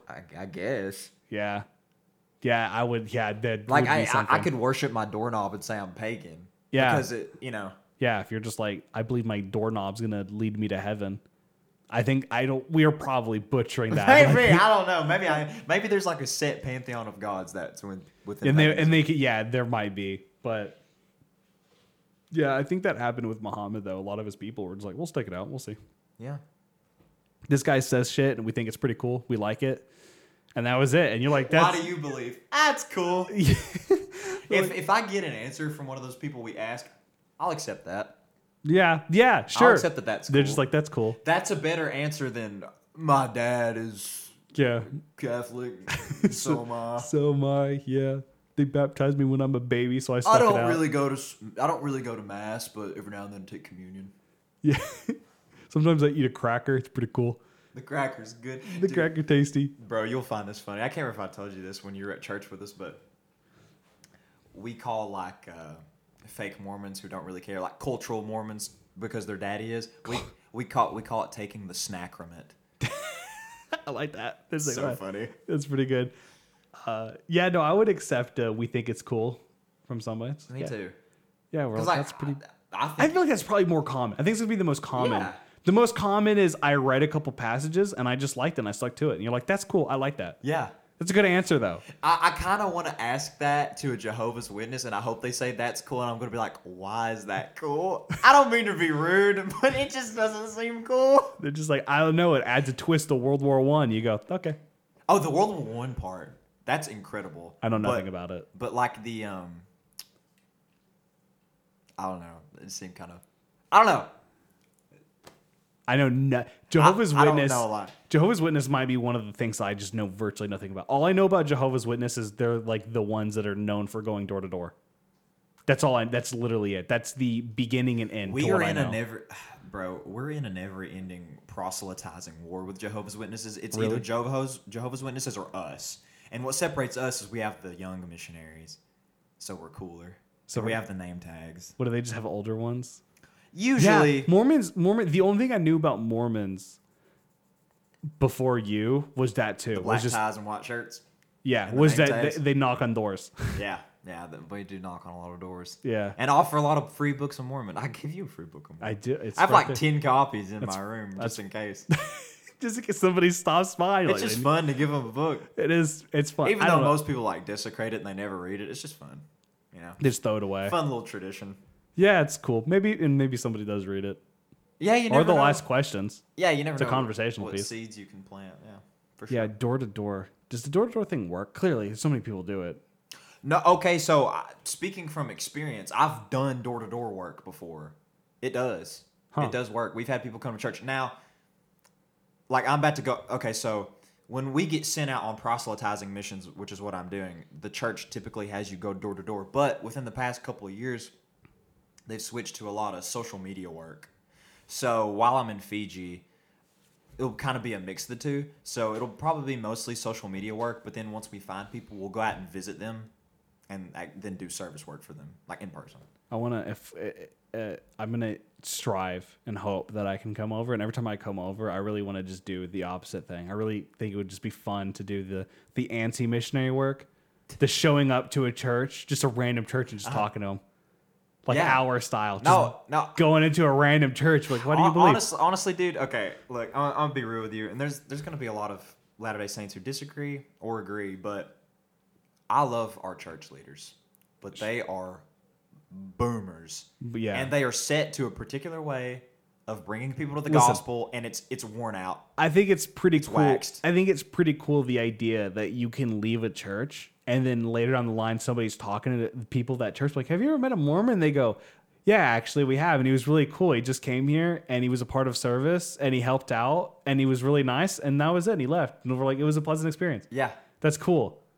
It's a lot cooler than not having the perspective, or it being just that they knocked on the door and gave me a book and left. Dude, I have a hilarious story about this. Okay, so I'm not gonna name names. I'm gonna keep it vague. It doesn't matter anyway. But here's a driver who used to work with us. Sure. And he was talking to me one time. He was like, "Yeah, I used to date a Mormon girl," and he didn't know I was a Mormon. Okay, he's like, "Yeah, I used to date a Mormon girl." And I went to church with her, and it was really weird. She had like 3 boyfriends, and just I know that we don't practice polygamy, so I was like, "That's interesting. Can you tell me more about it?" And he just kept going about this stuff that I know didn't happen because I am one. And I said, "That's really cool. I'm a Mormon," and just I watched the color from his face just drain. He knew I caught him in a lie. I don't know. The polygamy thing, though, anyways, is I don't think polygamy is supposed to be girlfriend-boyfriend. I think it's like pretty not. structurally. Well, while we're on the topic, to address this, because this is a big misconception we get a lot. Early saints did practice polygamy, but it's not like you think it is. It was early biblical history across all fronts. Abraham practiced polygamy. It was Bible, Quran. Yeah, it was totally normal. It was just normal historically. I think non-religious people were polygamists. So the context of which polygamy happened with the early saints is, first of all, men who wanted to practice polygamy in the church were not permitted to. They were specifically not allowed. If you wished to, you weren't allowed to. The reason that some men were permitted to practice polygamy was so that sealings could take place for widowed women. I think that I could be, first off, I think that was like the Islamic perspective too. I think from what I know now, like current informational gathering, most of the polygamous relationships that I'm aware of were for widows. Yes. And I think that's biblically accurate for the Bible as well. I think the few polygamous relationships that happened in the Bible were for widows. And I think that was like I think that was the common thing across the board for the world, was that if you could, you did. Right. Because it was like they would die if you didn't. Yeah. So I think that was like just normal. That's why I feel like if you're trying to shit talk a Mormon and you're like, you should have like 3 boyfriends, you go, well, that's not what even polygamy was supposed to be.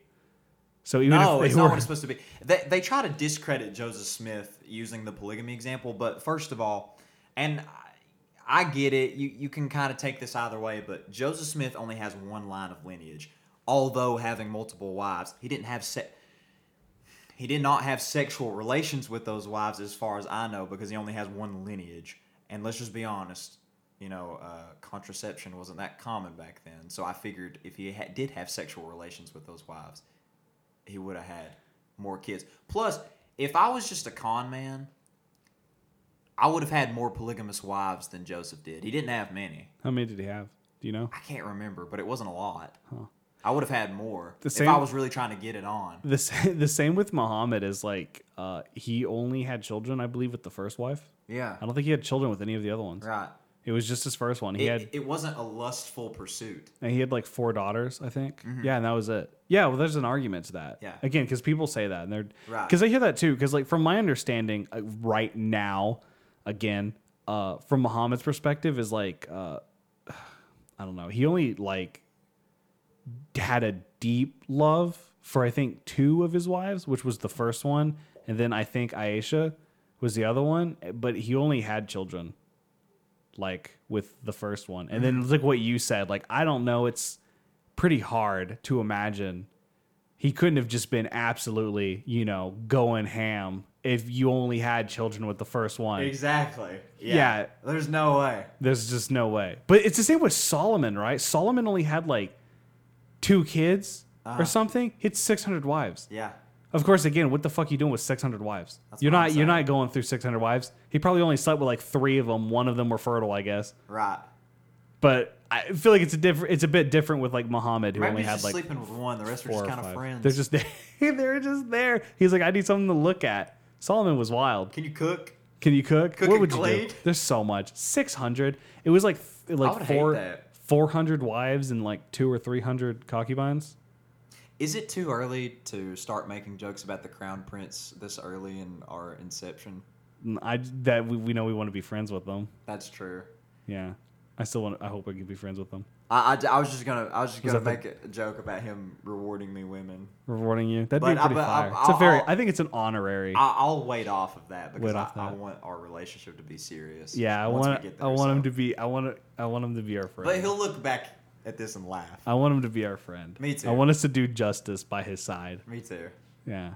I think he's, I just want to be the catalyst for him. I just had this thought back to the whole. I think you mentioned it was the misunderstanding about jihad or whatever. Mm-hmm. I think more Christians need to pick up the sword, like Muslims do in that interpretation, Yeah. to defend their faith. Yeah. It's okay. Sure. I Yeah. don't mean physically. Yeah, don't kill. I'm not condoning violence. Don't kill people. I mean, you can be defensive without being angry. Yeah, you can, and to piss a lot of people off, you can be anecdotally defensive. Yeah, You absolutely. can just go, this is why I believe. And then when people go, well, that's just you go, yeah, that's why I believe. I've told you this before, but I hate arguments against religion. You just can't disprove that. It's There's okay. really no but way. I just tell people it's okay. Mm-hmm. Like if you're not religious, if you just didn't have those, that's not in your life, then it's like, cool, we'll go we can shake hands and go our separate ways. Yeah. I'm glad that you listen to me tell you why I believe, and I want to give you the time today to know why you don't believe. That's okay. I'm not here to crusade you, and I don't want you to do the same to me. Like, I don't want to tell you you're going to go to hell, and I don't want you to tell me that I'm an idiot. Right. Like, I can accept your reason, just accept that my reason, we shake hands, have dinner, and call it a night, and go the separate fucking ways. That's what we should do with the Crown Prince. Unite the world with him. We're already in step with uniting the world. We are, but I want to do it with him. I do. I want him to be our +1. So bad. He looks like so much. I can't believe we don't know his name yet. How many chairs do you think would work? Would be a good dichotomy? Do you think there's too many? Because I would love just for people to just join us. Just 12? We have a whole ass council. No, there's plenty of podcasts that do that. It's like Really? pretty common. Yeah, it can get noisy. Obviously, That's true. there's a lot of We would people have that to there's a lot have- of people that only prefer like up to 3 people to like maintain. We might have to, if we did that, we might have to have like designated speaking times, but only allow certain people to jump in at certain moments. Yeah, it's cool to just have people, I guess, be there. I don't know. Yeah. Giving him a third chair would be an honorary third chair would be fire. Again, kind of off topic. I'm just spitballing here, but we've talked about this before. I would love for when, I'm kind of kindly being serious here, but when people come in, do like a washing of the feet thing. Yeah, we also talked about doing the bread, Breaking bread. the breaking the bread thing. Yeah. Yeah, and having like some more, like grape juice or something. Yeah.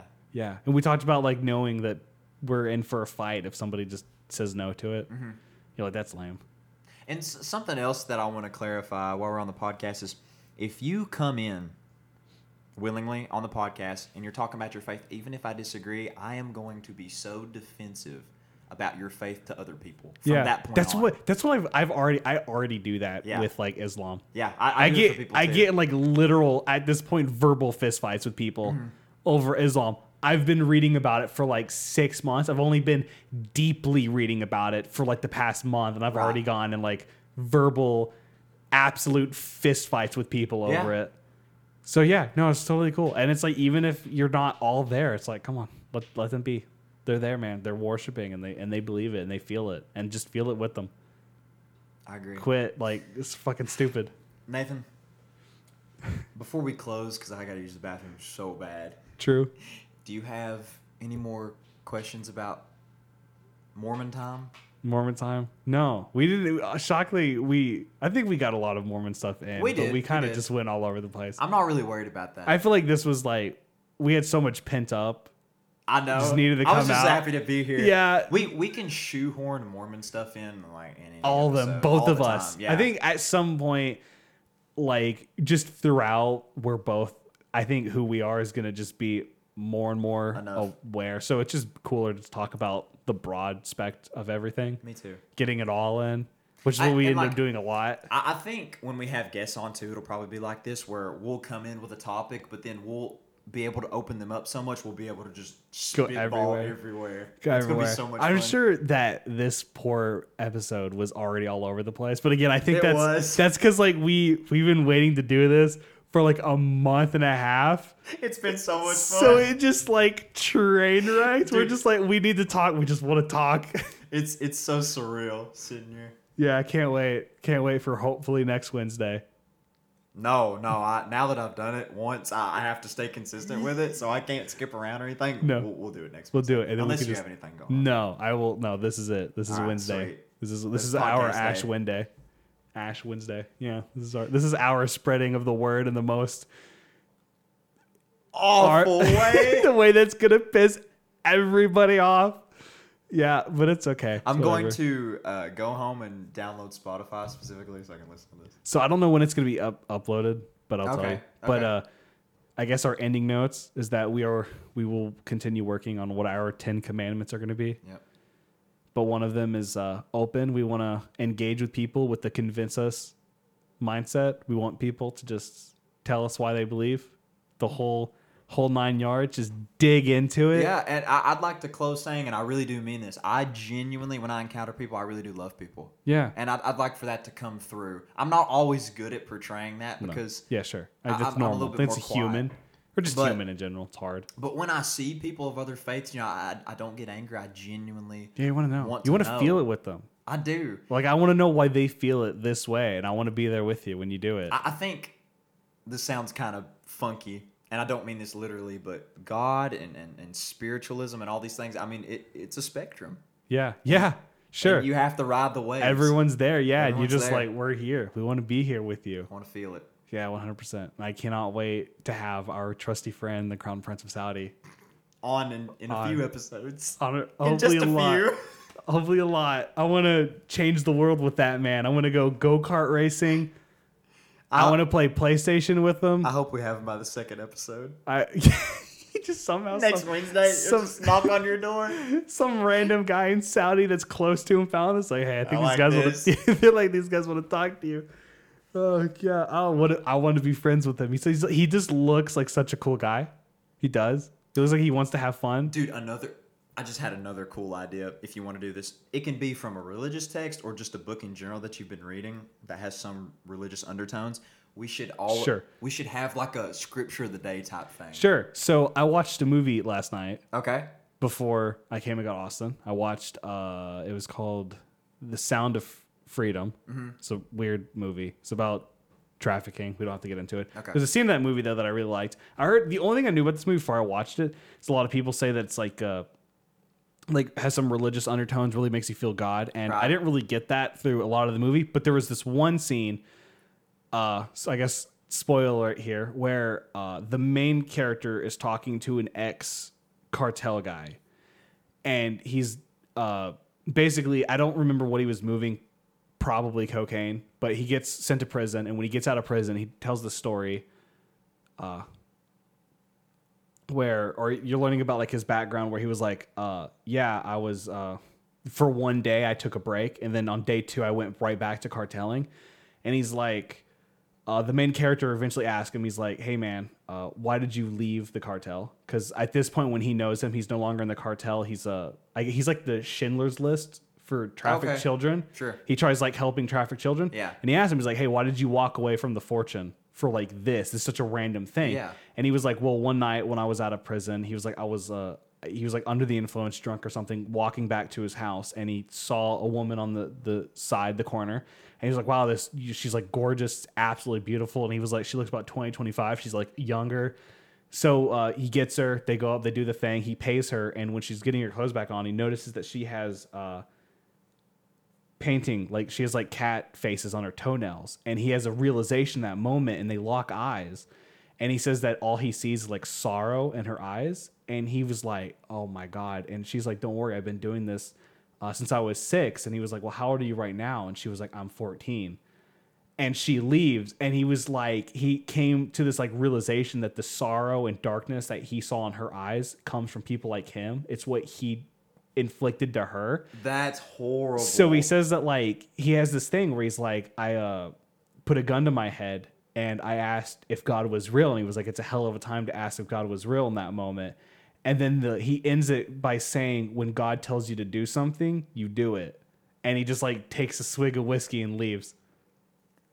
Dude, that's crazy. Yeah, That's dark. Yeah. That's so dark. Yeah, I thought it was the best part of the whole movie, though. There was that line. It was like, when God tells you to do something, you do it. Because in that moment, you're like, that's why he walked away from cartel work.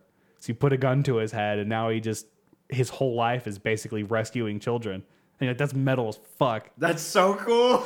That's so cool. Wow. But I guess that's it. That's it. That's all I've got to say. We said a lot. We did. It's been going for 3 hours and 50 minutes. Holy crap. Did not feel like that. No, we did God's work, though. Yes, we did. All right, my friend. Until next Wednesday, I guess. Until next Wednesday.